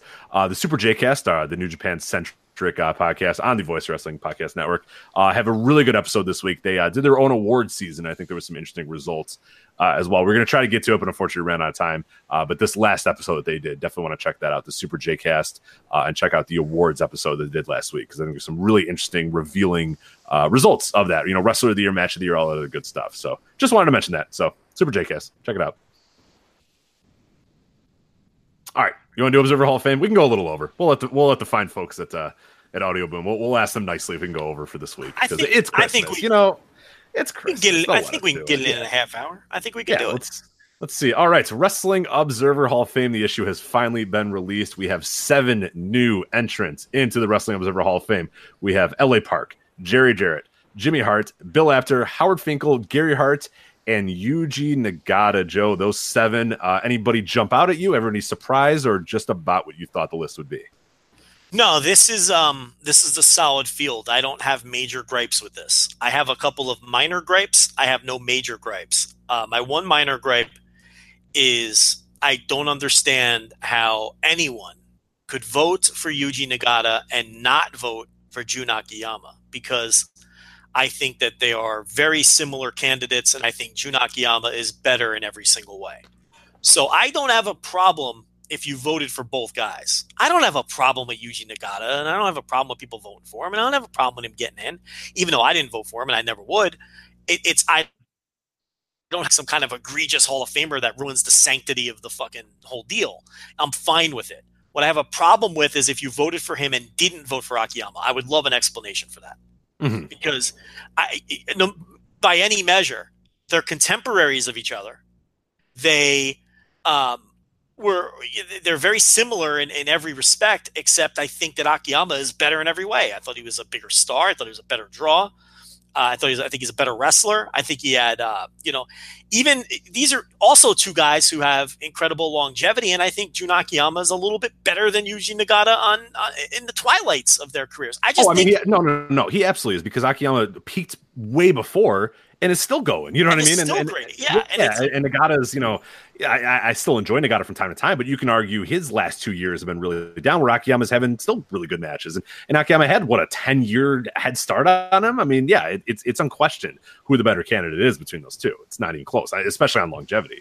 Yeah, Nagata still ramps it up from time to time, but I mean, it's like I'm way more confident in 2018 Jun Akiyama having a great match than I am in 2018 Yuji Nagata. Not to say that they both can't. So I just think even the things that Yuji Nagata has excelled at, like longevity and everything else, it's like I think Jun Akiyama is just better in every way. So I don't want to make this about Jun Akiyama. He didn't get in, but that's like one minor gripe that I have. And the other gripe that I have, Rich, is I think, and this is why I always preach, stay in your lane. Because when you look at the math, people who should not be voting for Mexico very clearly voted for LA Park, and they fucked everybody else in the category. Because there has never been a year, to my knowledge, where Mexico had more total voters than Japan. All of a sudden, Mexico this year has more total voters than Japan. And it's because people parachuted into Mexico to vote for LA Park. And because of that, it kept at least 3 Mexican candidates out, and it got 2 bumped from the ballot. Because if you don't have all of those people parachuting in to vote for LA Park, Park gets in anyway because he got 74% of the vote. Okay? And then you could argue that there's 3 other Mexican candidates that would have gotten in because they were close enough to where if you eliminate all of those artificial Park voters, that they make it. Okay? And Blue Panther and Cian Caras had 49% of the vote. He needed 50 to stay alive. Rich, if you eliminate those Park voters, he's over 50. Now he's bumped from the ballot, and you can't vote on him next year. And Blue Panther was close enough to where he wouldn't have fallen off the ballot. It just bothers me because I really wish it's like, okay, I get it. You want to vote for LA Park because you think he's a Hall of Famer and he had this big year this year and all that. Right, which is very justifiable. But you got to know the region. You can't just jump in. If you don't know the rest of the region, what you're doing is, you're by ticking his box, you're bringing down everybody else's percentage.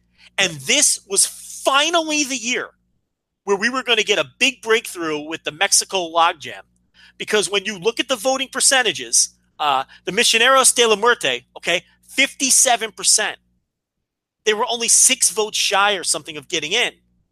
So you take away those 6 no votes, just 6 of them, from people who just parachuted in to vote for Park and didn't bother with the rest of the category, and they're in. And you look at Ultimo Guerrero, he was sitting maybe, 10 votes shy. And Viano 3, same thing. He had 98 votes at 55%. Rich, those 3 are probably getting in if, Joe Blow, who knows nothing about lucha, didn't run to his ballot to vote for LA Park, who ultimately would have gotten in anyway. And it bothers me. And it's why I don't vote Mexico. Yeah, exactly. Same thing. We talk about it all the time. People say, well, that guy's a Hall of Famer. But I don't know if the Missionaries of Death are, so I don't want to vote in that region because I'm not going to – I maybe I should have the opportunity and the time and all that sort of stuff. Maybe one day I will to be able to research those guys a little bit more. But I don't. So I'm not going to be able just to jump in there and say, well, Park deserves it, so I'll put him in there because I don't know what the Missionaries of Death and if they were worth it or if Cian Caras was worth it and all those sort of guys. So I don't want to drag everybody else down by voting for those ones. So that's why I stay out of that region, even if, I think you're completely – I'm fine with LA Park being a Hall of Famer. I think he's a great pick for the Hall of Fame. I think this year was no doubt that he was a Hall of Famer, but I wasn't going to be the one that was going to vote him in because I just don't know enough of the region. So the people that know the region, I was going to let them sort of take the charge there, and they did, but they also, a lot of the other people basically, if the same people who voted last year voted this year, we would have had 4 inductees from Mexico, and Cian Caras definitely would have stayed on the ballot because he was at 49%. He only needed 1 more vote or 1 less no vote, and he would have been at 50 and stayed on. Blue Panther, I don't know. He came in at 38%. It would have been close. I don't know if he would have gotten to 50. But I can definitively say that Cian Caras wouldn't have fallen off the ballot. And next year, it really loosens up because you've got 7 people going in. You've got 15 people that fell off, and you got 12 people coming on. Next year's a great opportunity for people who are close to get in. So people voting for LA Park who don't know what they're talking about may have cost Cian Caras ultimately from getting in because he may have gone in next year because he would have been damn close. He would have been over 50 this year on a weak ballot next year. And that should piss people off. I'm not big on telling other people how to vote. Okay? I'm not big on that. Everyone's opinion is just as valid as mine, and in most cases more valid. Okay? But stay in your lane is all that I ask. Don't vote on shit that you don't know what you're talking about. Dave Meltzer himself doesn't vote on every category, and it's his Hall of Fame. If you can't take that lead, then I don't know. Okay, just mind your own business with categories that you don't know what you're doing, and we would avoid a lot of these problems. I don't know, Rich. It really annoyed me when I looked at the math. Yeah, no, it does, and the math. I mean, just to kind of give you, we have exact stats of this too, because Corey Gibson, who jumps into our emails every so often with some great data. He's an archivist and statistician. Great researcher. Essentially just randomly sends this stuff. He randomly sends my NBA history podcast, Over and Back. Classic NBA podcast on Fansided. He sends us random stuff all the time too. But yeah, he dropped in with some stuff. Always does a great job of this. Joe, you asked, what was a year where there was more voters in Mexico than Japan?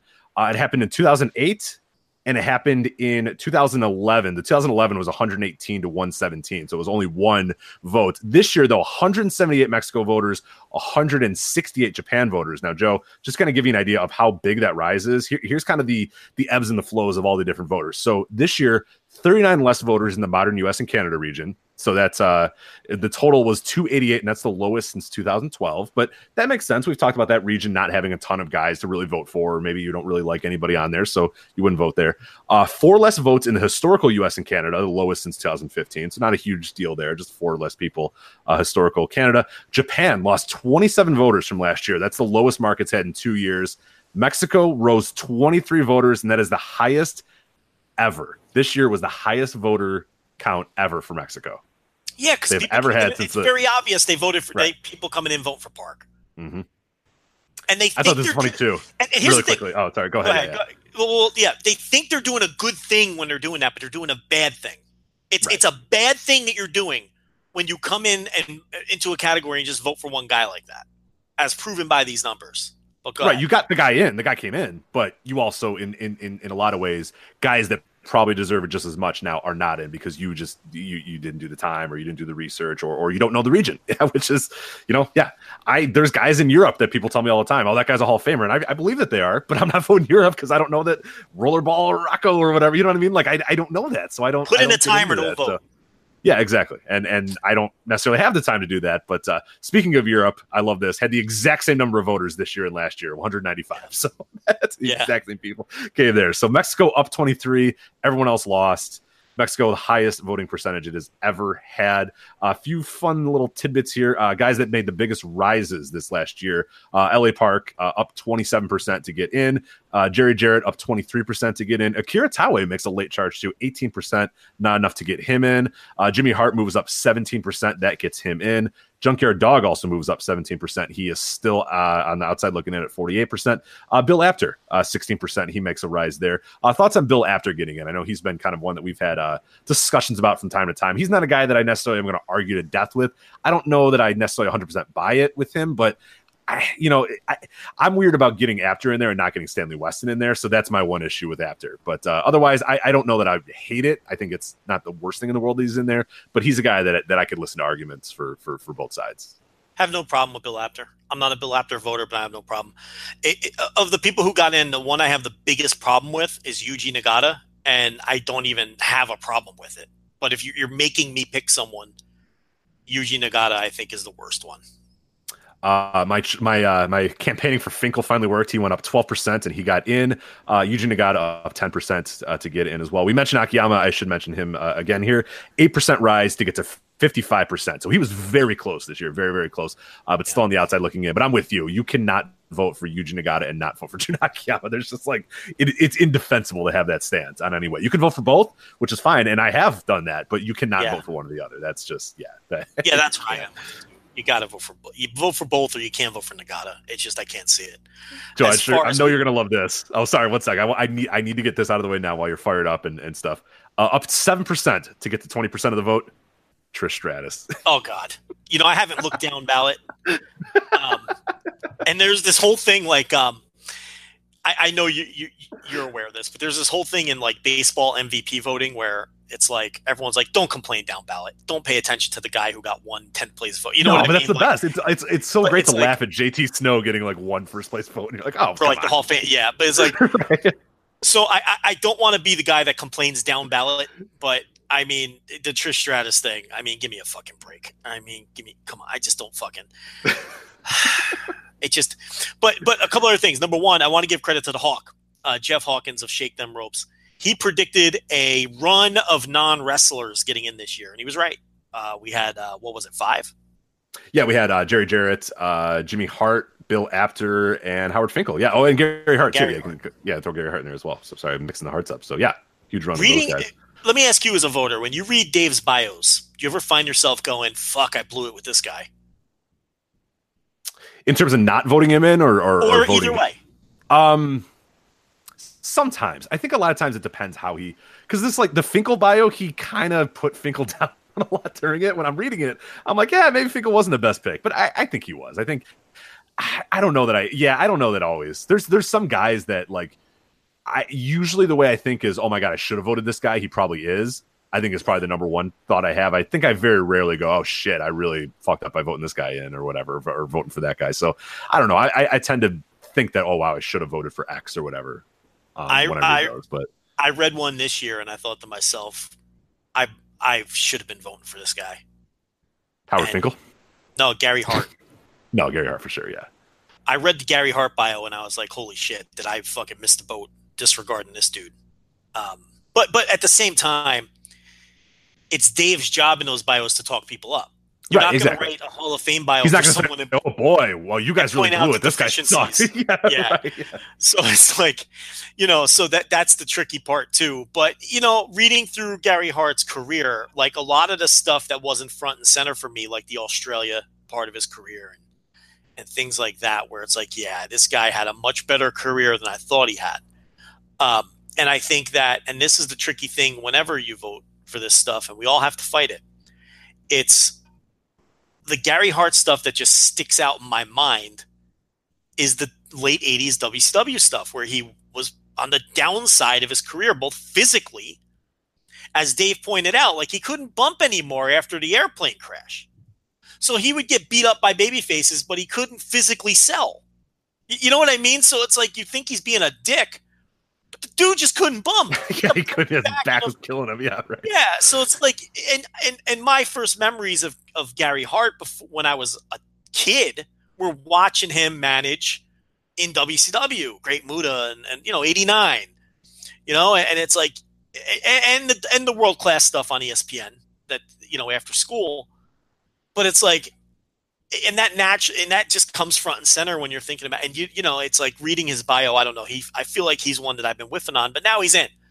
One point I wanted to bring up is I think all of us may have overreacted to the idea that modern New Japan wrestlers are just going to moonwalk in based on what happened with Nakamura, because as we've seen with Kenny Omega and Tetsuya Naito and Kota Ibushi, who just gets no traction. Okay, he's in the teens, and Tenkoji to some extent, but I don't count them because I don't count Nagata as part of this either. Their terrible. Careers peaked earlier. Yeah. And Nagata is another one who I don't consider a part. But the modern New Japan star, anyone who peaked after 2012, it's. I think we may have all overreacted when Nak got in because, as we've seen, the 3 that have followed up have not just moonwalked in. I think we just have to chalk up Nakamura. It was it was one of those things. It was people got caught up in the hype or something. Yeah, it was at the perfect time and everybody got caught up in the hype or whatever. Because Omega would have been like a guy that everybody was worried about. I was worried too. I was like, oh Jesus, here we go. Delete Twitter for the day because this is going to get bad. Yeah. He had 49%, which I think is a very respectable number for him to have on the first way out. A guy like a Tetsuya Naito, I mean, he was, made a slight rise this year, but still nowhere near. I think he was at 21%. Sorry, 21%. Yeah. For him, up from 16, so he's gaining a little bit of steam. He's not quite there. And then, as you mentioned, Kota Ibushi, a guy who, he was at 13 last year, and he's at 16 this year, so he's in no threat to get in whatsoever. Okada is coming up this year, and I think he might make it in on the first ballot, which is probably okay. Not this year. Which is not this year. He's coming up in 2021. Is that true? Okay, he is coming in. Okay. I thought they said he was coming up. And Dave must have changed that. I think he listed on my list. We talked about this last year. Remember? Yeah, we did. He's not on the list now. He's not on the list right now. And I think Dave said it on audio too. I think he maybe fucked up and didn't add him to the list here.